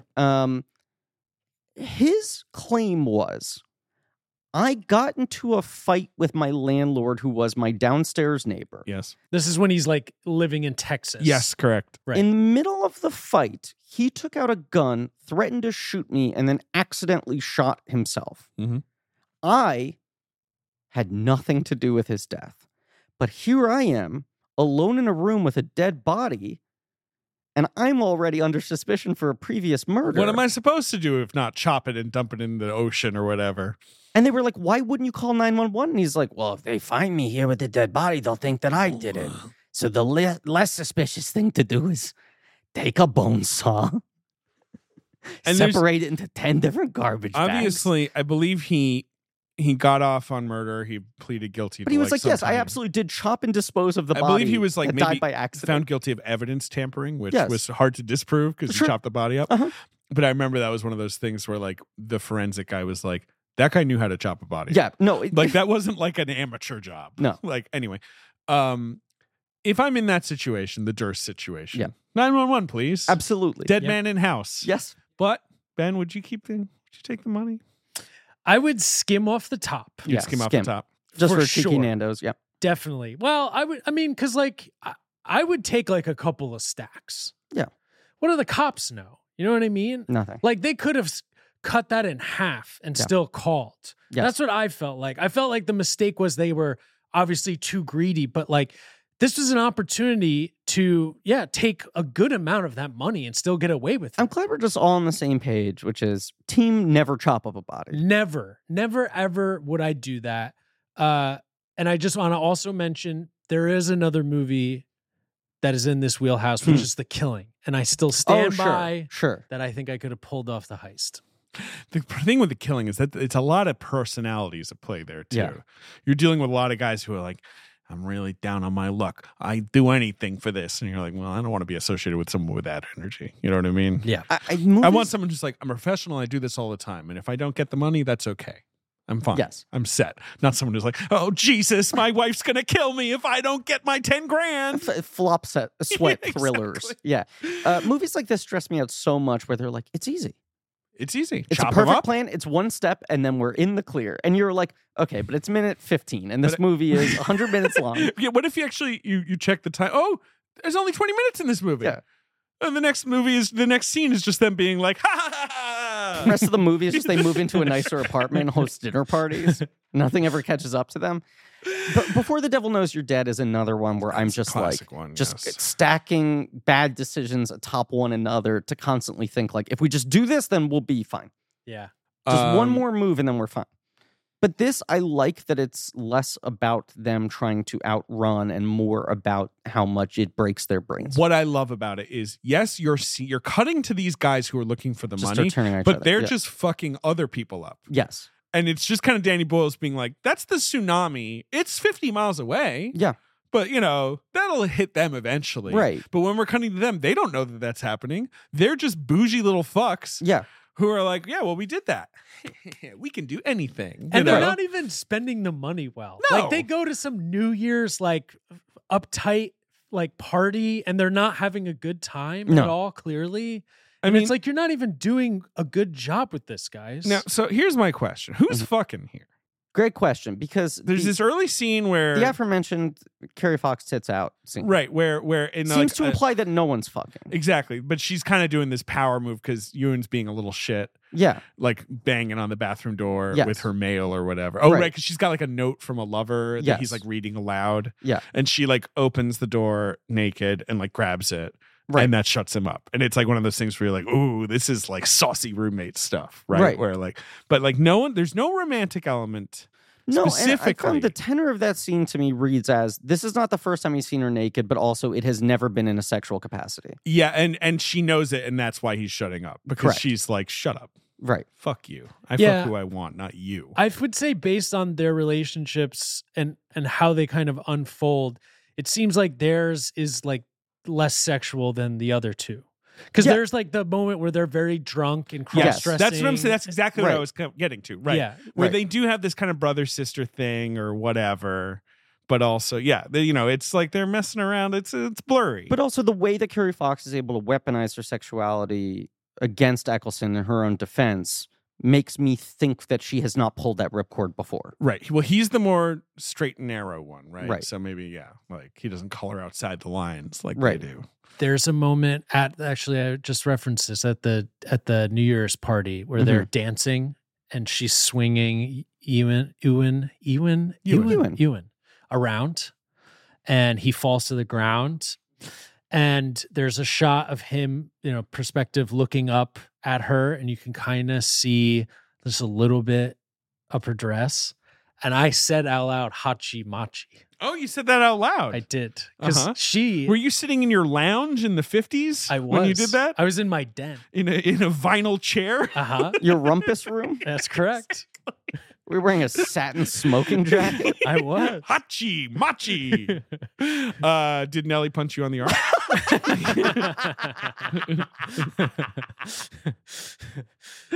She did. Good. What does Eccleston want with this fucking money? Obviously, he draws a short straw. That's why he has Sure. to chop it up. But like, he doesn't even have any fun. No, At least they have stupid fun. that's the thing. I mean, he's fundamentally kind of a joyless guy, yeah. right? It feels like. I mean, and I get that. Like, it's good to have that roommate. It's good to have the roommate Sure. who kind of keeps the clocks running in the house, right? Absolutely. It's like, Would you be surprised to hear that was never me? that wasn't you? No. Oh, no, you weren't the one who was No. like, hey, we kind of need to figure No, out who so I cleans the bathroom when. Really appreciate the value of having an Eccleston at the home. Here's so, a funny thing about me. Same. Well, I was that person, but I was at times. Sure. But I would say I was never the best in that. You're role. verse. I'm more versed than you two. Yeah. But I'm more the social chair. Like in a room, in a house, like I would be the social chair. Yeah, but I'd also The say one who's kind of like making plans and like you having are, people you are over. the Eccleston in the structure of this podcast Yes, I being am. run. But oh my, maybe that's a suggestion that this podcast is somewhat unevenly balanced. I don't know about that. I'll never forget when I told Fran your birthday. Uh-huh. It was your birthday. Okay. And I said to Fran, it's Griffin's birthday. And she was like, he's a Pisces. And I was like, I guess so. She was like, they were all water signs, David. That's why it's so hard. And I was like, yes. Well. But I didn't think about it until then. Okay. 2 water signs. You know who else is a water sign? My daughter. Yep. Yes, it's true. Have a fun one. Anyway, Eccleston is kind of, I just feel for him. He just doesn't even, Mm-hmm. he chopped off some arms and legs and he didn't even get to have You like a feel for him? he didn't even get to have like a fun evening. I think this guy sucks. I think He that's, does suck. He is the one that's the most suspicious. I think that's his own doing. Because it's I like, feel no pity for him. do you feel pity for anyone in this movie? Not really, right? No, but like but you like the others more. I enjoy Yeah. the others. And they're silly, and so that almost there's more logic to them doing something so insane. Where Yeah. you're like, these people are like arrogant and kind of ridiculous. Yeah. Eccleston, you're like, you should know better. What the fuck is wrong with you? Mm-hmm. And the second, of course, that's why for me it does track that he goes paranoid. Sure. Because he's the one who's just, his brain is like, wait a second. This is gonna come back to haunt me. Why would this guy have money? There are people who must want it. Like, right? He like Sure. immediately starts figuring out, like, no, I'm just in trouble. In a weird way, the movie that this reminded me of, obviously a far more recent movie, but one I had seen before this, is the comedy, the Rick Alverton movie, Ooh, which is a bleak movie. that's a bleak. Very Bleak. bleak. That But makes Shallow Grave looks like fucking Disney compared to absolutely. the comedy. Yeah. But it's similarly about these sort of like rich, disaffected, yes. sort of like needing to find some challenge in their lives, like creating conflict. Apology for the crude word, but this is a British miniseries. We're doing cunts, you might call them. Hey, now. But in the comedy, they are obviously, those are people where you're like, oh, they never had a job. Like they've Yes. always had money Right. because of whatever. Their Trust fund families. babies. Yeah. And the conflicts they're creating Yeah. are more like small scale social disasters. Yeah. But it is that same kind of thing of like, I need to create danger in my life because my life is so insulated. I mean, that movie is very interesting. I haven't seen it since it came out, and I remember being very arrested by it when Yeah. I saw it. But obviously, that movie really poses the challenge of like, can you stick with this when you really hate everybody? Yeah. Whereas in Shallow Grave, you're like, I might not like any of these guys, but their demise is accelerating so quickly that I'm compelled just by that. Right? Well, it's This is a crime movie. He's got, the sort of B noir hook to it. I Right. mean, there was some review I saw that said like the magic of this movie is that it takes what is like kind of a very traditional American 50s B noir plot and marries it to an essential 90s Britishness. It Yes. puts And- it in and a like milieu. social satire. Yes. Like modern British social Yes. satire. Like But- watch but- these yuppies get their due. cultural setting that you're not used to Yes. with this sort of plot. Yeah. So we're sort of seeing their relationship disintegrate. Hmm. And then at the same time, we're seeing these sort of like violent guys. It's Peter Mullen, and the other guy's The great played by Peter Mullen. Leonard O'Malley. We love Mhm. Peter Mullen. Yeah. And if Peter Mullen comes knocking at your door, that is worrisome. You don't want that guy showing up. And they're beating the fuck out of people looking for this money. Low key, one of the best actors alive. He's incredible. Have you ever seen My Name is Joe? No. You would really like that movie. Yeah. That's a Ken Loach movie as well. Yeah. But he won Ken Best Actor for it, where Yeah. he plays an No, I'm alcoholic. familiar It's with such a it. good movie. Yeah. But he's a great actor and a great filmmaker. Great filmmaker in his own right. But yes, no. I the way they set this up, I think, is kind of ingenious. But the sort of cross-cutting to these acts of like violent interrogation, Yes. Yeah. not understanding what the relation is until the threads start to come together. Of these guys are looking for the man they just killed, Right. and so these guys are going to end up on our lead's doorstep sooner or later. and then there's this sort of separate thing where the flat below them gets broken into. The cops show up. That kind of sets everyone on edge. Sure. Even though it has nothing to do with them, right? Well, I was kind of thinking it was Yeah, that was my read too. Yeah. That's them looking for them. Correct. Yeah, and they just like they just go miss, to the wrong floor. They miss the Right, that floor. was my read. Yeah, that's Yeah. probably true. Yeah. But then there's just the interaction with the cops where they're like, yeah, there's 3 roommates, no 4th roommates. And the cops are like, we weren't asking about a 4th roommate. And it's like, well, you shouldn't, because they don't exist and they never have. Never had one. And you can't check. Which is what if some detective was at my door and was like, what's your name? And I'd be like, I don't know. What's your name? I would just immediately crumble. You know what's low key maybe the most psycho decision they make in this movie? What's that? That they just kind of like sit on the dead body for a couple days and go like, well, let's not rush to any. Yeah, sure. They just show them opening the door. If like, you're a couple sitting times on and it being for more like, than a few hours, you kind of do have to chop it up, because at a certain point, it's like you don't want to do the call. But they're like, let's just all sleep on and come back to this tomorrow. It feels like they take a couple days before someone even really pitches a plan. Sometimes dishes can sit in the sink for weeks. You know what I mean? I guess they're thinking to get themselves. that. Yeah. They're thinking to themselves like, well, we still could plausibly be like, I don't know, man. He was in his room. We didn't check. We don't know the guy. Yeah, but at that point, No, I agree. you're almost in too deep because then 911 comes, they start asking questions, and you're lying about the timeline. Even if you 100%. haven't This done is anything why, wrong. This is why you just pick up the phone when you find a Immediately. dead body. You Yes. know, it's too complicated. Yes.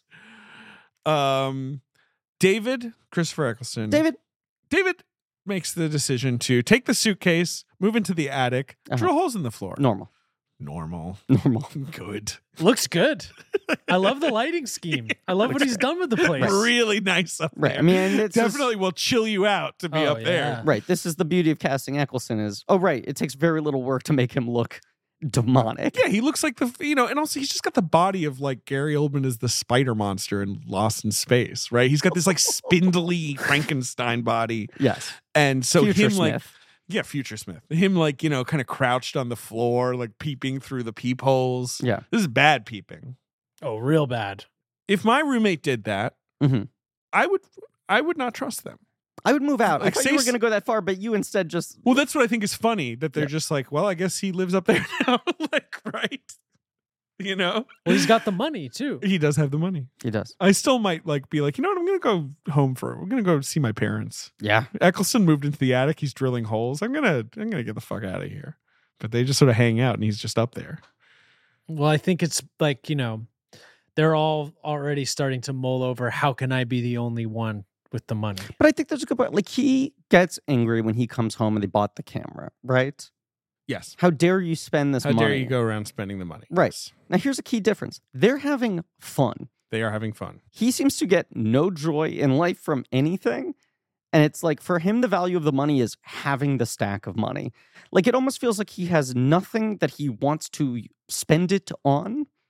There is no pleasure that he can derive from the use of the money.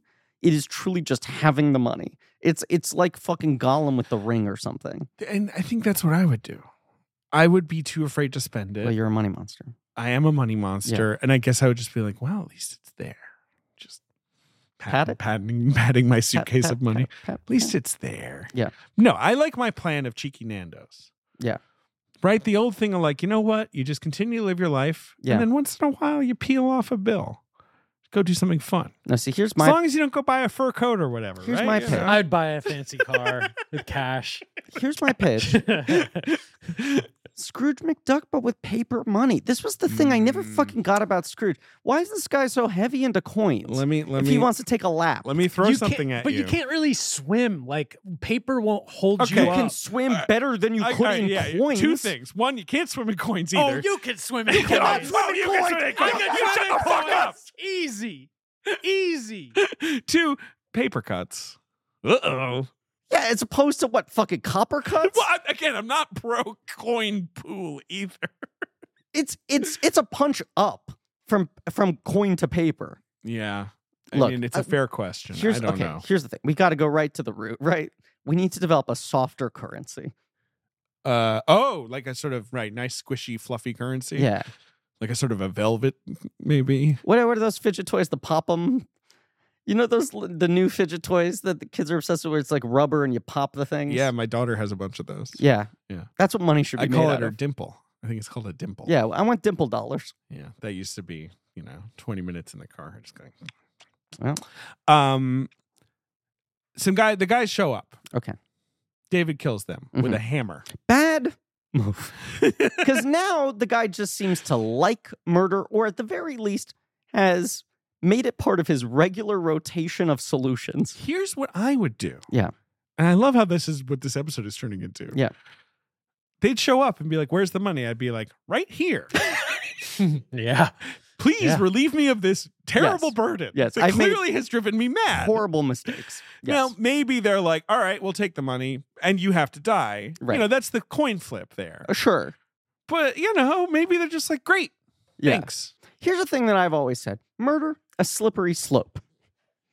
I think you do it once, it becomes a lot easier to do a second time. And that's the real scary part. Yeah. It's not great. No. And so that's when that's when things get from bad to worse. That's when Sure. that's when it's over, Mhm. right? When he kills those guys and It's so then adds visceral. them to the shallow grave. When the second guy falls down the stairs, like this movie it's a hard watch at times. It's interesting really because, like, gruesome. It's interesting to me that it's an 18, which is the highest rating in Britain, because it's not that violent, But it's- really. But those little moments are Yeah. very shocking. I also think it's the nihilism of the thing. 100%. I think I view that rating as we cannot let young people watch this Mhm. morally. Do you have the Criterion I do. box? Yes. I love that cover with all the tools. It's beautiful. Have you seen the? I'll show it to you. And there's a Kevin McDonald documentary making of Oh, that's from the cool. production of the film that I believe is like his first credit as a documentary filmmaker. That's interesting. Kevin McDonald, who goes on to do Into the Void. And, Oh, that's like from the hardware store. Yes. That's cool. Really clever. obviously, Obviously, the original poster was just a shovel sure. on a grave. David, the score of this film. Uh-huh. Simon Boswell's Yes. score. I think it is when they're first burying the pieces of the body in the shallow grave. Mm-hmm. And the score does this very intense, like dun dun dun dun dun dun dun dun. Mm-hmm. Dun dun dun dun dun dun dun dun. And I was like, why does this sound so familiar? Tell me. It was the trailer music for Toy Story 2. I swear to you. That's really funny. Isn't that bizarre? Huh. And it's such an odd sting that sounds kind of generic that I obviously watch the Toy Story 2 trailer once a week. I always assumed that was some just basic, like, royalty-free trailer music library, generic suspense. Like, the Toy Story 2 trailer oddly treats the kidnapping of Woody like it is an Ashley Judd movie and how it's presented. And they use Watching it now. It's true. This is really a desperate plan. dun dun dun dun dun dun dun dun. Look, I'm going to watch it later. Yeah, and then it that's goes funny. from that to Danny Elfman's main Men in Black theme Sure. to Hold On, I'm Coming by Sam and Dave. Great. Just an odd collection. Three Anyway, bangers. yeah. Simon Boswell. He'd also done the score for The Crying Game. Yes. And so that's cool. I don't know. He's not a big, no offense to him, but he's not got a lot of. Santa Sangre, I think he did the Jodorowsky movie as well. Yes, he did. That's a good score. That's cool. Yeah. But obviously he doesn't stick with Boyle, but it's everything in this movie is very accomplished given the like tiny budget. Like Brian Tufano, who also will shoot Trainspotting, Mhm. who's like kind of just like a guy. Like he'd done so Sure. much. He's like a real old hand. He also shoots Life Less Ordinary. I think they finally split for The Beach. Okay. And then Masahiro Hirakubo, Mhm. is the editor. And he does Trainspotting, he does The Beach. He, Okay. What were we talking about? Oh, yeah, he kills them with a hammer. Yeah. Sure. Yeah. At that point we're in the final act, right? Yeah. That's when she buys a ticket to Rio. I really like that scene Yes. with is it Tony Curran? Oh, yes. Yes, it's like one of his yes. first. Yes, it's Tony Curran. It's Yes. his first appearance in a movie. Yes. He's really good in Good a actor. zillion act. He's Yeah. really good in Red Road, the Andrea Arnold Yeah. movie. But like that scene where he's like, direct flight, 700 pounds or whatever. And she's like, great. And he's like, or, right? Isn't that the scene? Yeah. And he starts like throwing other routes at her. And I feel the stress of her being like, we already got it. Like, Right. why are you throwing me more routes? I don't know. I really like that scene. Yeah. But this is when she also tries to make the sort of She does the seduction. Survivor-style strategic alliance with Eccleston to survive. Yes. Yes. And gets some money from him to buy the plane ticket. Yes. Yes. And Alex, as a journalist, is then sent to cover Assigned, the yes. story of 3 bodies are found in a shallow grave in the woods. Right. Yes. That's And such so a funny that's scene. when it's kind of like, okay, like, you know, we're in the last stage of this. That's such a funny scene with his editor in the bathroom where he's like, 3 bodies found dead. And he's like, 3 bodies? I know nothing about 3 bodies. He's like, yeah, I know. I'm assigning you to research. You're a journalist. Why are you Yes, you're the one who has to And write I only the have 2 roommates, Yeah. not 3. Okay. You listen here. That other room is an office. It's so funny to be like, I haven't heard anything about that. Yeah, I know. You write the news. I'm telling you so you can report it and other people know about it. How does he realize that Juliet and David are sort of going against him? Hmm. Because that's when the big fight breaks out. Yes. Like I can't remember how he I don't exactly puts it together, but they have the big confrontation that Mhm. ends with Juliet stabbing, Carrie stabbing Eccleston through the neck, After Eccleston stabs McGregor through the shoulder. Yes. pinning him to the floor, Yes. which is a great shot. Yes. The neck gag is pretty impressive. It is, For right? a movie of this budget. It's one of those things that really gets you. Yeah. Like if you're looking at it, you're like, oh, okay, sure. Yeah. It's fake. I get it. Right. But like the way that's staged where it's suddenly him, I don't know, it just really Yeah. works for me. Yeah. No. And it doesn't look like a splatter movie gag. Exactly. Yeah. I mean, Carrie Fox makes the decision that I would make. Decisional leave. Yeah, like I'm not going to be like, all right, Ewan, let me help you with this knife in your shoulder, right? Mm-hmm. I might at that point be like, you know what, I'm out of here, Sure. right? Like, I mean, but did he do her wrong at any point? no, She's really like being pretty like callous and just she is leaving taking him the for money dead. and running, Yes. Right. which is generally frowned upon to take the money and You're run. saying she's making the decision you would make in this situation. I can't even do that mental what I'm exercise saying. because I That's would why I'm- never get to this. But that's why I'm interested by it. Whereas, like, would I Yeah. be like, let me get this knife out of your shoulder? Because I think I would just sort of be like, I'm going to end up killing you or you're going to end up killing me. See, I'll do it by I mistake or can't you'll do it on purpose. I would just I'm so outta here. obviously be the McGregor in this situation that I can't relate. You would self-shoulder stab. I'd just be pinned and I'd show up the cops and be like, I'm the victim, I guess. Well, Which- that's the thing. I feel Yeah. like if they got together and really like made sure they had a good alibi, all of the kinks worked out, Yeah. they could have like gotten away with the money together. Yeah, but they're assholes. Yeah. I love movies that end with Blanket. a person. Huh? Blanket. Blanket? Thank you. I love movies, blanket. Oh, I blanket, love go movies. on. Blanket. Thank you. You're right. I'm so sorry. I thought you were saying that end with blanket, and I was like, I mean, I do love a nice blanket, comfy. Yeah. No, that end with like, I'm fucked. I guess I'll just move forward anyway. Like she opens the briefcase, there's Oh, no sure. money, and Yeah. she's like, well, I'll just get on the plane. Right. It's just all the newspaper. It's the It's the copies of the newspaper. paper reporting the 3 bodies. That's yeah. how he's screwing her. Yes. Pusher, I just watched Nicholas Winding reference. Oh, Pusher. Sure. That ends with, spoiler alert, Mhm. the character being like, I'm probably going to my death right now, but I guess I'm just going to do it. And you don't see it. Trainspotting, somewhat similar. Trainspotting has a bit of that. Yeah. There was another one I was just thinking of. The Killing kind of has that. Yeah. You know, they're kind of like, well, might as well go this way, even though it's over. Toy Story 2. Uh-huh. And he's going to grow up. Might as well go this way towards his end of his adolescence. Listen to Wheezy sing. I guess she's just like, what's her plan at that point? I'll just go to Brazil, be wanted for murder. Yeah. Have no money. See if I can figure that out. But this is what I'm saying. Don't get to that point, baby. No, This is- you think that's your takeaway? Look, if My takeaway is no mistakes made here. if I hold any sway with our listeners, heed my call. Do not murder.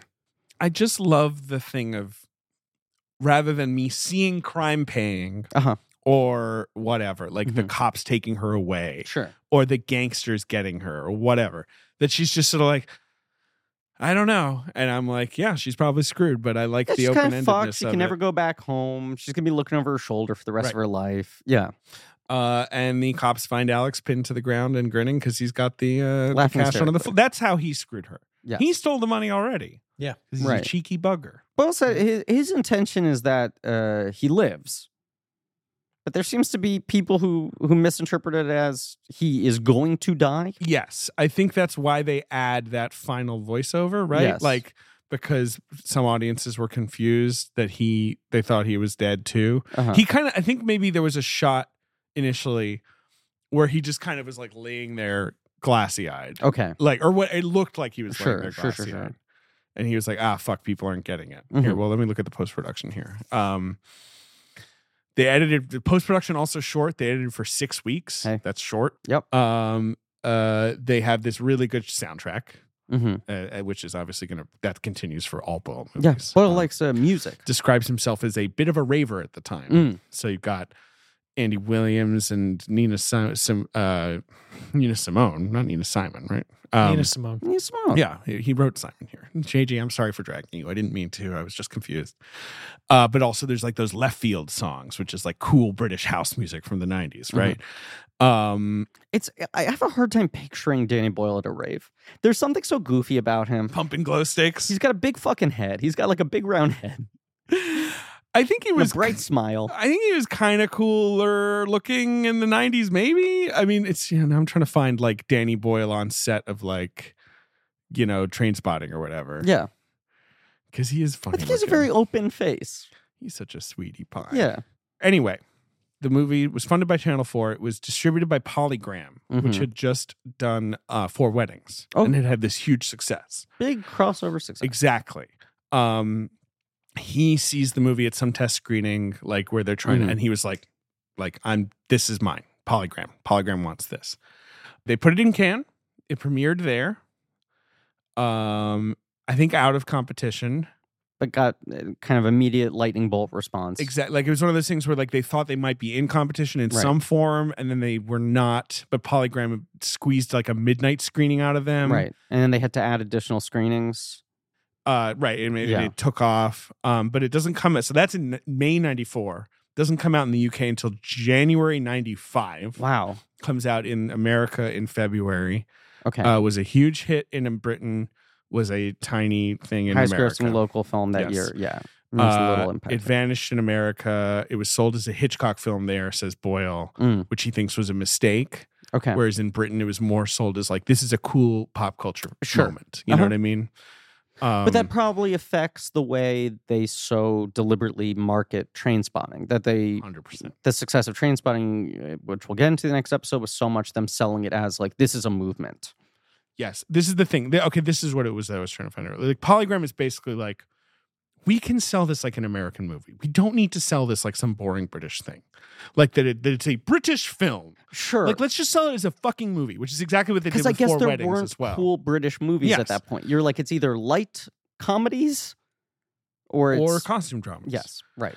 And or like art house British Right, films, like right. Mike Leigh or whatever, where it's like, this is a slice of life Those from are another working class country. neorealist. Yeah. Right. So like I said, the reviews were mostly positive, but a little sneery Mm-hmm. about the sort of like, this is a very MTV. Is this the British Tarantino? Like that Sure, kind of thing. Boyle says he finds that comparison embarrassing because he thinks they're very different, but he Mhm. does say we do both love music. True. And he thinks like that's probably why people are making the comparison, because we both like to have like vibrant soundtracks. Mhm. But like just they had a little money, they had a decent script, they got some good actors, they built a cool set, they Yeah. made a little movie, people liked it. Guarantor. It's a statement piece. Yeah, it's just it's a classic first movie. I wouldn't say this is the Guarantor. I'd say this is the sort of calling card film, and then Yeah, Train Spotting is Trainspotting the Guarantor. Yeah. Yeah. You're right. Yeah. And then it's more just how it was done back then. You Yeah. make the tiny movie, then you get to make the little movie. The Look, little movie is we've covered some people on this show who have surprising, just hit the ground running, like great first movies. Yeah. And we covered people where their first movie feels like a rough draft of something. Right. And this is sort of the more standard first film, which is someone figuring their thing out fairly successfully and just kind of planting their flag and going, watch this space. This is a proper functional movie, but now I really know what I'm doing. Right. Yeah. What did you guys think? Liked it. Good. I liked it. It made me feel a little queasy at times. I don't love blood and Really? Don't love blood? Makes me a little lightheaded. What about guts? Hate him. This movie doesn't have any guts. Look, we recorded Trainspotting before this episode just because of guest scheduling. But that's the only other Boyle we've recorded, so we just flipped the order of these two. Yes. And this has happened before in the show. Movie suffering a little bit from me just recently having watched Trainspotting, Good movie. a pretty phenomenal film Yeah, that's true. that I hadn't seen in so long. This movie, yeah. I was so jazzed rewatching Trainspotting, and this I'm like, yeah, good. Yeah, this movie is so just indelible to me as like whatever. Just Yes. like a movie I saw as a young person. Makes perfect sense. Yeah. I I do think it's good though. Yeah, I do too. And it's also just nice to see young hotties. You know, it's nice to see Yeah. Eccleston and Ewan just like, you know, as they're just kicking off. We talked about it, I feel like, I on the love Angel on Carrie My Fox, Table obviously. episode, but just, yeah, Carrie Fox truly never got the career she deserved. No, I mean she's had a career, but yeah, no, it's Never stopped working, but It is funny that it's not surprising at all that obviously Ewan quickly explodes out of this in Trainspotting. That's not the least surprising. This is, you watch this performance and you go, you could place this guy in anything and he is going to be watchable. And it's not surprising that Eccleston's career going forward in film is mostly like British art films, playing villains in Hollywood movies, Yes. and like stuff like, I don't know, Elizabeth or whatever, where it's like, yeah, you're like the third lead in a pretty big British movie. Or Yeah. whatever. You know, like you're not going to be. He's you know. he's got an odd, interesting career. I mean, he's a great actor. Yeah. He's a really good television actor in Mhm. Britain. Done lots of great theater. He's Done, got like had a Heroes wonderful and Leftovers career. here. So good in Leftovers. Yeah. His Doctor Who legacy is obviously very complicated and odd. But I think he actually did the right thing in a Oh. way where he's kind of like, I left it on the table. I did one season. Everyone kind of thinks of me fondly. Yeah. I helped relaunch the brand. Yes. And every time they want me to come back for like, the 8th Doctor meets the 12th Doctor in the 9th Doctor's house, you Yeah. know, he's just like, fuck that. I don't want to do it. Well, you know, I was digging in after watching this movie. He had always been like, I had a really bad falling out with all the creatives on the show, Yes, Russell T. with Russell Davies T. and Davies, co. yeah. And so I was Who like, he worked with a lot before Doctor Who. Like, Right. He was huge. he was basically like, I was done halfway through filming. The first production block of that season, I knew I was done, which is why Yeah. the first season ends with David Tennant. Like they already were loaded for bear, Right. being Right. like, we got to It's move one on. season and done. Yeah. Right. And then he always would be like, I don't really want to talk about it. I don't like the whole culture of that show, all that stuff. And then in the last like 4 or 5 years, he's come around to it and sort of made peace with it. Yeah. And now has been doing like audio dramas as the Doctor from his timeline. Yeah. And basically has said like, I would now come back and do it, and BBC doesn't want me back. Yeah. Well, Every time they do the meetup. I don't know. I don't either. I fell way off on Doctor Who. We all did. Yeah. We all did. That's from a different time. I know it's relaunching. Yeah. So we'll see. It's now the Disney now. It's going to be on Disney Plus, right? Yeah, Disney's now. I mean, that's absorbed good for Doctor them. But you know, maybe I'll watch the new series. Do you love Doctor Who? No. I just wanted to get that reaction. It's maybe Doctor Who, No. maybe some of the most unbend shit ever. Mm-mm. Nope. Yeah, I actually can't even see it. like if a it's like you're like preview Jeffrey or- Wright in Westworld. You're like, doesn't look like anything to me. Yeah. No, yeah. it's just a white screen if it was ever on. But yeah, Carrie Fox. Yeah, we did kind of talk about this already. She does a lot of movies, Mhm. a ton of TV. Yeah. Works all the time. Yeah. But it kind of does feel like she deserved to be even more famous. I don't know. Yeah. It's also funny. I mean, I feel like she always talks about Intimacy, which is obviously the movie she Mhm. does with Mark Rylance that has like unstimulated sex in it on screen. And she's like, it felt like that changed my perception. That was like sort of a door closed for me in Hollywood after that movie. Whereas, like, at that point in Rylance's career, he's mostly a theater guy. He's not doing a lot of film. It feels like people forget that he was the guy in that movie, and then he just sort of like reinvents himself as Mr. Mumbles highbrow 15 years later in movies, wins an Oscar, and now has his space. Yes. I feel like we already talked about that, but I just, I mean, it is what it is. It's an interesting movie, Intimacy. I like that movie. Anything else? Danny Boyle? No. Oh, but the box office game. Jeez. Yeah, motherfucker. Almost forgot the box office game. Oh, wait, we've done this one. Have we? Yes. Interesting. And fairly recently, too. Let me see. Is there an expansion? Do the Brits have a different name for box office? No. No, okay. I was trying to think of a joke I could do, but no. Feels like you should. I don't know. Jolly Roger. I don't know. What would they call it? Probably not Jolly Roger. No. The tally booth. The tally booth. Let's You take the booth where you take the tally. I guess let's do this week. Uh-huh. Oh yeah, this is a weird week where it's it's expanded the most. The weekend it is in like a few theaters is the Quick and the Dead's weekend. Oh, okay. So we did that like a year ago. Yeah. That's a little boring. Sure. So in its highest week, Let's make that a rule. It has to be more than a year. It's got to be right. Like if it's like the fucking Aliens weekend, then it's like, well, we did that 7 years ago. You probably don't remember. Do you still that. play the box office game online? No, I stopped all of them. Wow. I've kept. I went cold turkey on all the daily games. No, I stopped all the word ones and everything. That's the one I still play. Obviously, you love the box office game. Yeah, but there is that funny thing sometimes where I'll be like, "Why is this weekend?" And then I'll remember like, "Oh, this was an episode 6 years ago." Right. It stirs. It stirs something. But yes, the movie's in 84 theaters. This is its widest expansion in Britain, in America. Okay. This is March 3rd, 1995, Griffin. Okay. Okay? Okay. And number one is a new film. Mm-hmm. It's from the Walt Disney Company. And it's a comedy. They should go back to calling themselves the Walt Disney Company. It's from Buena Vista Distribution. Yes, that's my favorite. BV. It's new this week. Mhm. It is a solid, mostly forgotten entry in the genre of the kid is in charge now, not the dad. Is it Man of the House? It's Man of the House. But there's also Getting Even with Dad. Yeah. I feel like there's a third.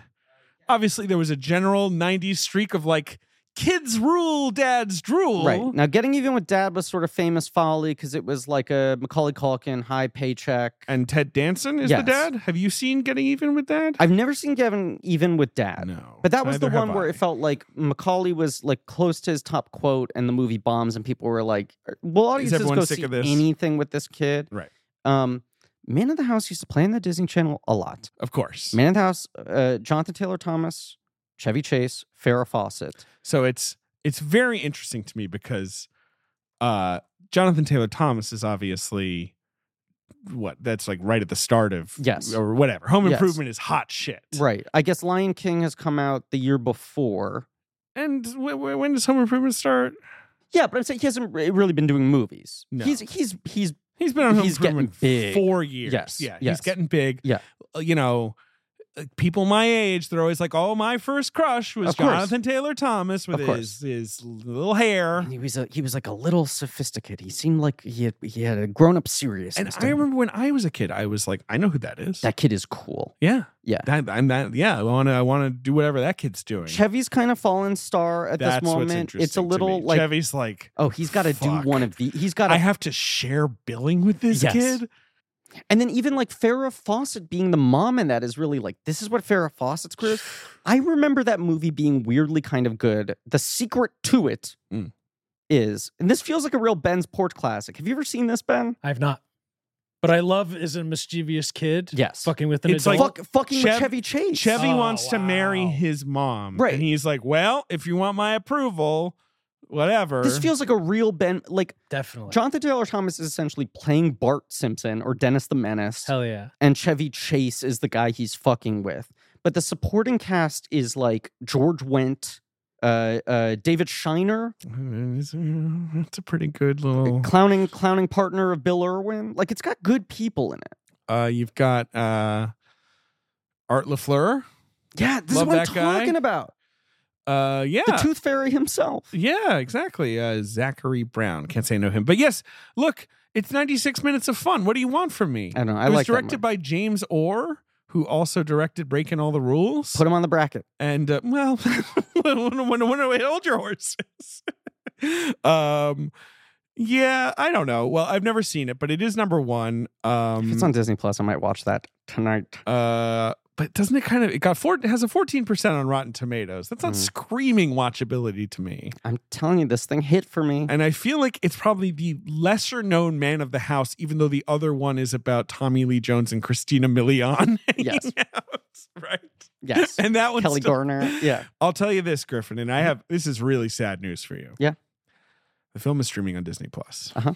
So for free, if you're a subscriber. The sad news is now my plans are made for the night. Yeah, I think that's unfortunate. Yeah. Look, David, I thought the movie was good when I was 5, which means it has to be good, and I will dig my heels in, and you cannot tell me otherwise. Look, it got a B+ cinema score. There we go. Number 2 at the box office. We can't talk about this anymore. You don't want to? No, because we're going to devote an entire episode to it later. Number 2 at the box office was number 1 the week before. Mm-hmm. It is a very funny comedy. Okay. It's based on a television show. It's based on a television show. Mhm. Is it the Addams Family Values? No. But so it's not maybe that good, Sure. but it is a good movie and kind of on those vibes. Knowing Arch. Oh, is it the first Brady Bunch movie? That's correct. Betty Thomas's The Brady Bunch movie. Eddie Thomas. Yes. That's a good movie. A funny movie. Yeah. Right? Yes. Ben? The Brady Bunch movie? Gary Cole, Shelley Long, Christine Taylor? Sure, Jan? Yeah. That's from the first one, right? Have you never seen it? No, I did. I saw it in the theaters. I don't Yeah. remember anything about it. The joke is like, oh, they're like out of time. Marsha. Right. They've just been frozen in time, but they're in Gen X 90s California. Yeah. The whole weird origin of that movie is that there was like the LA show that I think Joey Soloway was one of the people behind. I know Andy Richter was part of it. Mm-hmm. Melanie Hutzel, who ends up on SNL. Mm. But it was like this LA comedy show where they would restage Brady Bunch episodes verbatim, and it was like it's so weird, it's funny. Like Right. just the show itself, just Right. done again, is funny. and it would Yes. play really well to Right. this sort of like arch ironic LA alt comedy audience. And then that got so big that Paramount was like, oh fuck, does like Brady Bunch have ironic appeal for this generation? Right. And they basically wrote the movie based on the success of this like ongoing LA comedy show. That's insane. I didn't know that. And then didn't carry over any of the actors. Right. But it was They like got Melanie Hutzel got on SNL because of that. Andy Richter basically gets on Conan because of that. It was sort of one of these like, it wasn't quite the infamous production of Godspell, but it was like a show that launched a lot of careers because it was such a It was called sort of hot ticket in LA. The Real Live yes. Brady Bunch. Yeah. Right. Yes. And it was Chicago. Yeah. Those crazy Chicago kids. Right, sorry. Annoyance Theater. It's Annoyance Yes, Theater. it was Annoyance Yeah, Theater. yeah. Sorry. Oh, No, word. but that's interesting. And then I think it Yeah. transferred to LA at some point. But it became. But it is just funny that yeah. someone's like, so can we do this? Not this. Right. Because they would want our money. Yeah, But don't we own the Brady Bunch? Yeah. Can we just do that? yeah. It's just also funny Gary that Cole's just really it good. didn't like transfer to Broadway or anything. Like it was a Right. rare example of a studio kind of being not ahead of the curve, but early on it, Yeah. where they saw the beginning of the bubbling of the thing. Yeah. And you're like, oh, this is selling out 100 seat theaters. We should make a $15 million movie. And it worked. And they made a sequel. They made a sequel that I remember being less good. Yeah. Right. And one of those sequels that comes out like 9 months after the first movie. Right. Where they were like, right. Yeah. Probably a mistake. Strike Okay. while the iron's hot. Number 3 is not a movie I automatically know. It is Okay. a horror film. Uh-oh. Starring Spaghetti? Jeff Goldblum. It's a horror film starring Jeff Goldblum? Horror film?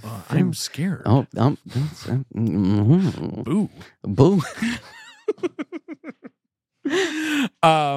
It's directed by a guy Okay. who made a. It's directed by a guy. Oh, Now that's a fuck. clue for you to stew over. Spielberg. No, let's think. No, but it's in between his two best known movies, Okay. and both of his best known movies are like VR classics. They're vaporwave ass weird 90s relics. Is it the director of Lawnmower Man? Correct. Brett Leonard. Okay. And Virtuosity is the other one. Right. You know, those two movies where you're like, 90s vision of the future. Yeah. Wrong, but cute. Yes. This is a movie that he made in between them. That's like a Okay. more, I think, a straightforward horror movie Huh. where Jeff Goldblum plays a guy who dies in a car accident, is revived, and starts to get weird visions and realizes he's like connecting to a serial killer. I truly might have no idea what this movie I is. didn't know it. It's called Hideaway. Yeah, no.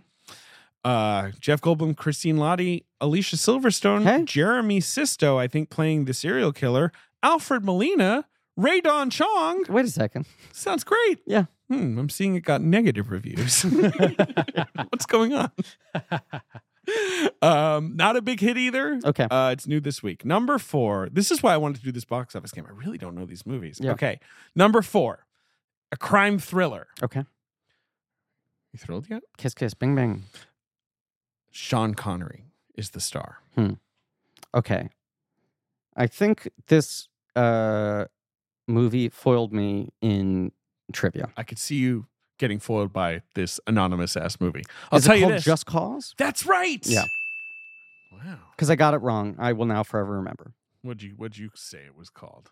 Just Friends? You idiot!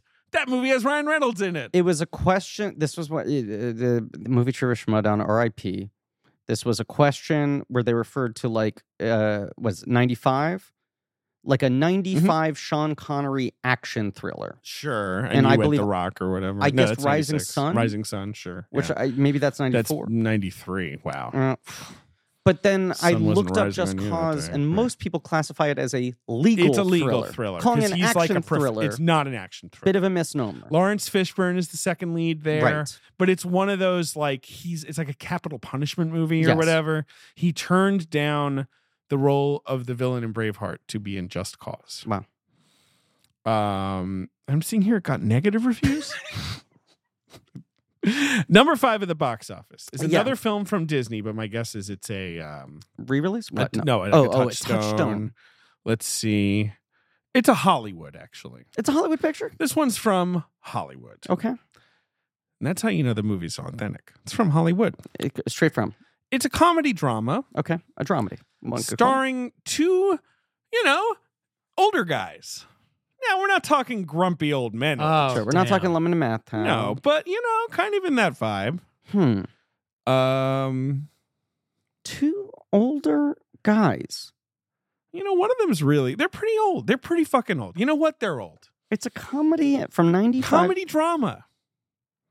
So it's not Gone Fishing. No, because that was pure laughs. Top to bottom. You know what? I guess it's really just one old guy. It's starring an old guy. Okay. This film was nominated for an Oscar. In what category? Makeup. Fuck. And I think, I don't know. It's basically like an old guy moves in with his grandson and hijinks ensue. It's not Dad. No. What is that again? I know Dad that. is Jack Lemmon, Ted Danson, Ethan Hawke as 3 generations of the same family, but there's a weird amount of old age makeup on Lemmon, who was already old at the time. Okay, so it's exactly the same vibe as that. Because Okay. I think that the main character, who's being played by a guy I think in his 70s, is Yeah. like in his hundreds in this movie or something. What fucking movie? I is- don't know. Here's So the it gets an Oscar tagline. nomination for Makeup. old age makeup that you're Yes. saying specifically. Okay, give me the tagline. Some people talk. Some people listen. When you're 107 and going strong, you do whatever you want. And the old guy moves in with his younger. His like grandson. I could not. I don't know. I have okay. no idea what this Peter is. Falk is in this movie. Columbo himself. Is he the old guy? Yes. He sure is. He's the young guy. And here's the twist. This guy's young as fuck. Grandpa, why are you riding me? Is this Peter fucking DB Sweeney? Yes, that's Fuck, right. What's this movie DB called? Sweeney plays his grandson. Yeah, we all know him. I know this the VHS voice of the box. dinosaur in Dinosaur. Aladar. Very cute. Wow, that you pulled that name. It's a running podcast the ride bit. Aladar. Running podcast the ride bit. I gifted Scott Gardner an Aladar. Good. That sounds like toy something you Aladar. would do. I did. You know the recent thing I did where I gave Scott Gardner from Podcast the Ride, his son, You gave him 80 Kingo toys or I gave whatever. him 15 Kingos. Because his son genuinely likes Kingo from Eternals. His son loves Kingo from That's Eternals. his name, right? It's a Camille's Yes. character. Now, Yes. Scott has started to say he thinks that at this point, he thinks Kingo is the name of Funko Pops. Like for him, Kingo like is they are all square head, Kingos. dot eyes. Right. But all he knows is he owns 15 Funko Pops of Kingo. Okay, sorry. This movie is called, fuck. All right. I'm just going to give Yeah. it to you. I keep on thinking it's The Thing About My Folks, which is the Peter Falk, It's not Paul Reiser movie. I'll tell you that this film was directed by the great Peter Yates, who's made a Jeez. lot of good movies. Yeah. And so maybe this movie is good. Mhm. It's called Roommates. Dude, I never would have gotten that title in a billion years. Roommates. That's wild that I knew what movie it was, and the You title knew was that nowhere close the to me. poster says Peter Falk, D.B. Sweeney. Yeah. Roommates. Mhm. And it was Oscar nominated. That's wild. Lost to Braveheart. For makeup. Speaking of roommates, I found the meme I was talking about. Hit Okay. it. Having roommates in Portland be like, Sock wants to know why you're weaponizing your neurotypical privilege by asking them to do the dishes. Yeah, that one's good. Now I know what you're talking. You know why it's funny? Sock. Those youngsters. Mhm. Shallow Grave. Shallow Grave. David, Yes. final thoughts as we launch into Danny Boyle, a man you've been waiting for years to cover on this show. We've sort of settled into this rhythm we've talked about now with the way we schedule this podcast. Yes. Where basically our March Madness will usually start in the second half of the year, run about towards the end. Yes. And then we usually try to start off each new year with a David and a Griffin. So A David pick and a Griffin pick. this is the David. This is your pick, and this is one that's been in the hopper for a long time. So it's hoppy. This is like a double IPA at this point. Absolutely. And then your pick is pretty hoppy too. Yeah. Been hopping. Yeah. Your pick is like fucking the WB Frog. It's a swing. So those are planned. Yeah. Those are booked. Those are going to be very exciting. Yeah. Mostly I'm just like anyone who's complaining about this, look forward to like it just a lot of wild swings between genres, between Mhm. like sort of industries even. Who would complain about this? Is like this is like a classic blank check. No one complains about anything on the internet. No. No, 2023. Other than you not being British enough. 2023, positive energy. Uh-huh. And I think we have a lot of great stuff Hot coming up. Griffin, Hot David. This has been our classic Ben. guest list first episode of the miniseries where One of we're those. kind of both like, but Yeah. get ready. But I think Danny Chain Spotting's Boyle. a corker. And we're also just going to try to mostly be in person for these episodes. Yes. We'll have a couple Zoomers with some LA folk or whatever. We got a couple, but Sock from Portland, what a Zoomer he is. look, we got our studio now. It's coming together nicely, but more than anything, it is the true pleasure of having a stable home that we can invite people into and do these records looking at other human faces It's just so in much better. real life. Yes. I love Um, faces. I love them. Thank you all for listening. Yeah. Please remember to rate, review, and subscribe. Thank you to Marie Barty for our social media and helping to produce the show. Thank you to JJ Birch for our research, AJ McKeon, Alex Barron for our editing, Lee Montgomery, The Great American Novel for our theme song, Joe Bowen and Pat Reynolds for our artwork. You could go to blankcheckpod.com for some links to some real nerdy shit, including our Patreon, Blank Check special features, where we do commentaries on some of Hollywood's biggest franchises. And what franchise is bigger than the Kotze trilogy? Not Koikatsu coming February 1st. Spoiler, in contention for the worst movie we've ever covered on either feed. The vibes start good, and then around minute 1, Yes. things start to curdle. We're talking the By host, minute 2, we're out. Alice in Wonderland. We're talking things that are not movies. It is arguably worse than... You know what I mean? It's like vibes. Minute 0, we're like, Yes. this is fun. Minute 1, we're like, this kind of, I'm not sure what's going on. In minute 2, we're like, worst piece of shit we've ever Look, seen. I think it's a fun episode. Oh, it's a great We go episode. full Comedy Central roast. We're just trying out jokes. But I will say, as a movie, if I'm just viewing it as a movie that we have discussed on the show, as a movie, it is worse than the Dunkin' Donuts cup that Ben barfed into in the backseat of a car on the way to Atlantic City. I agree with that If I'm statement. just judging it as a film, Yes. that's a better movie, that Yeah. cup. Yeah. So listen to that. And a thing we want to start reminding people of more regularly, because we've been doing this for the last year, but we've been forgetting to mention it. We unlock all Patreon episodes after 3 years. Yeah. So our first year of Patreon, 2019, is now completely open for everyone. And every 10 days on our Patreon, if you are subscribed, if you are a checkmate, you will get a new episode. But if you are not subscribed, there will be an unlocked, accessible to anyone episode from essentially the 2020 archives.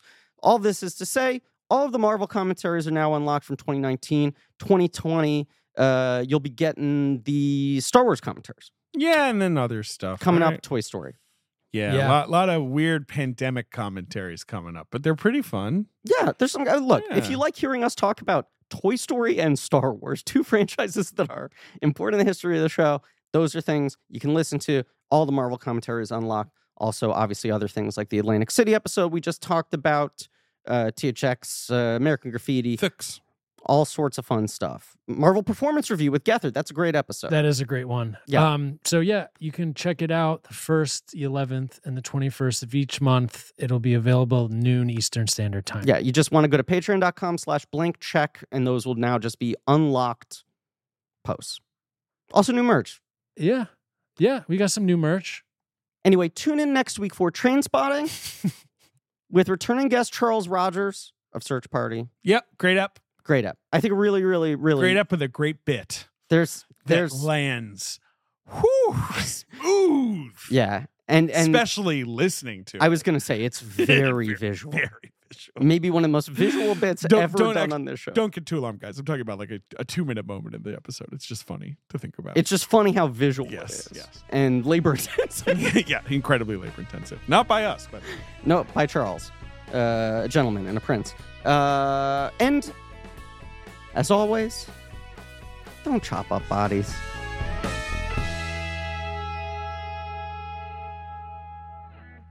I'd like to ask you about your hobbies. Now, when you sacrifice a goat and you rip its heart out with your bare hands, gotta start this over. Jesus Christ. You got this. This is gonna be a tough miniseries.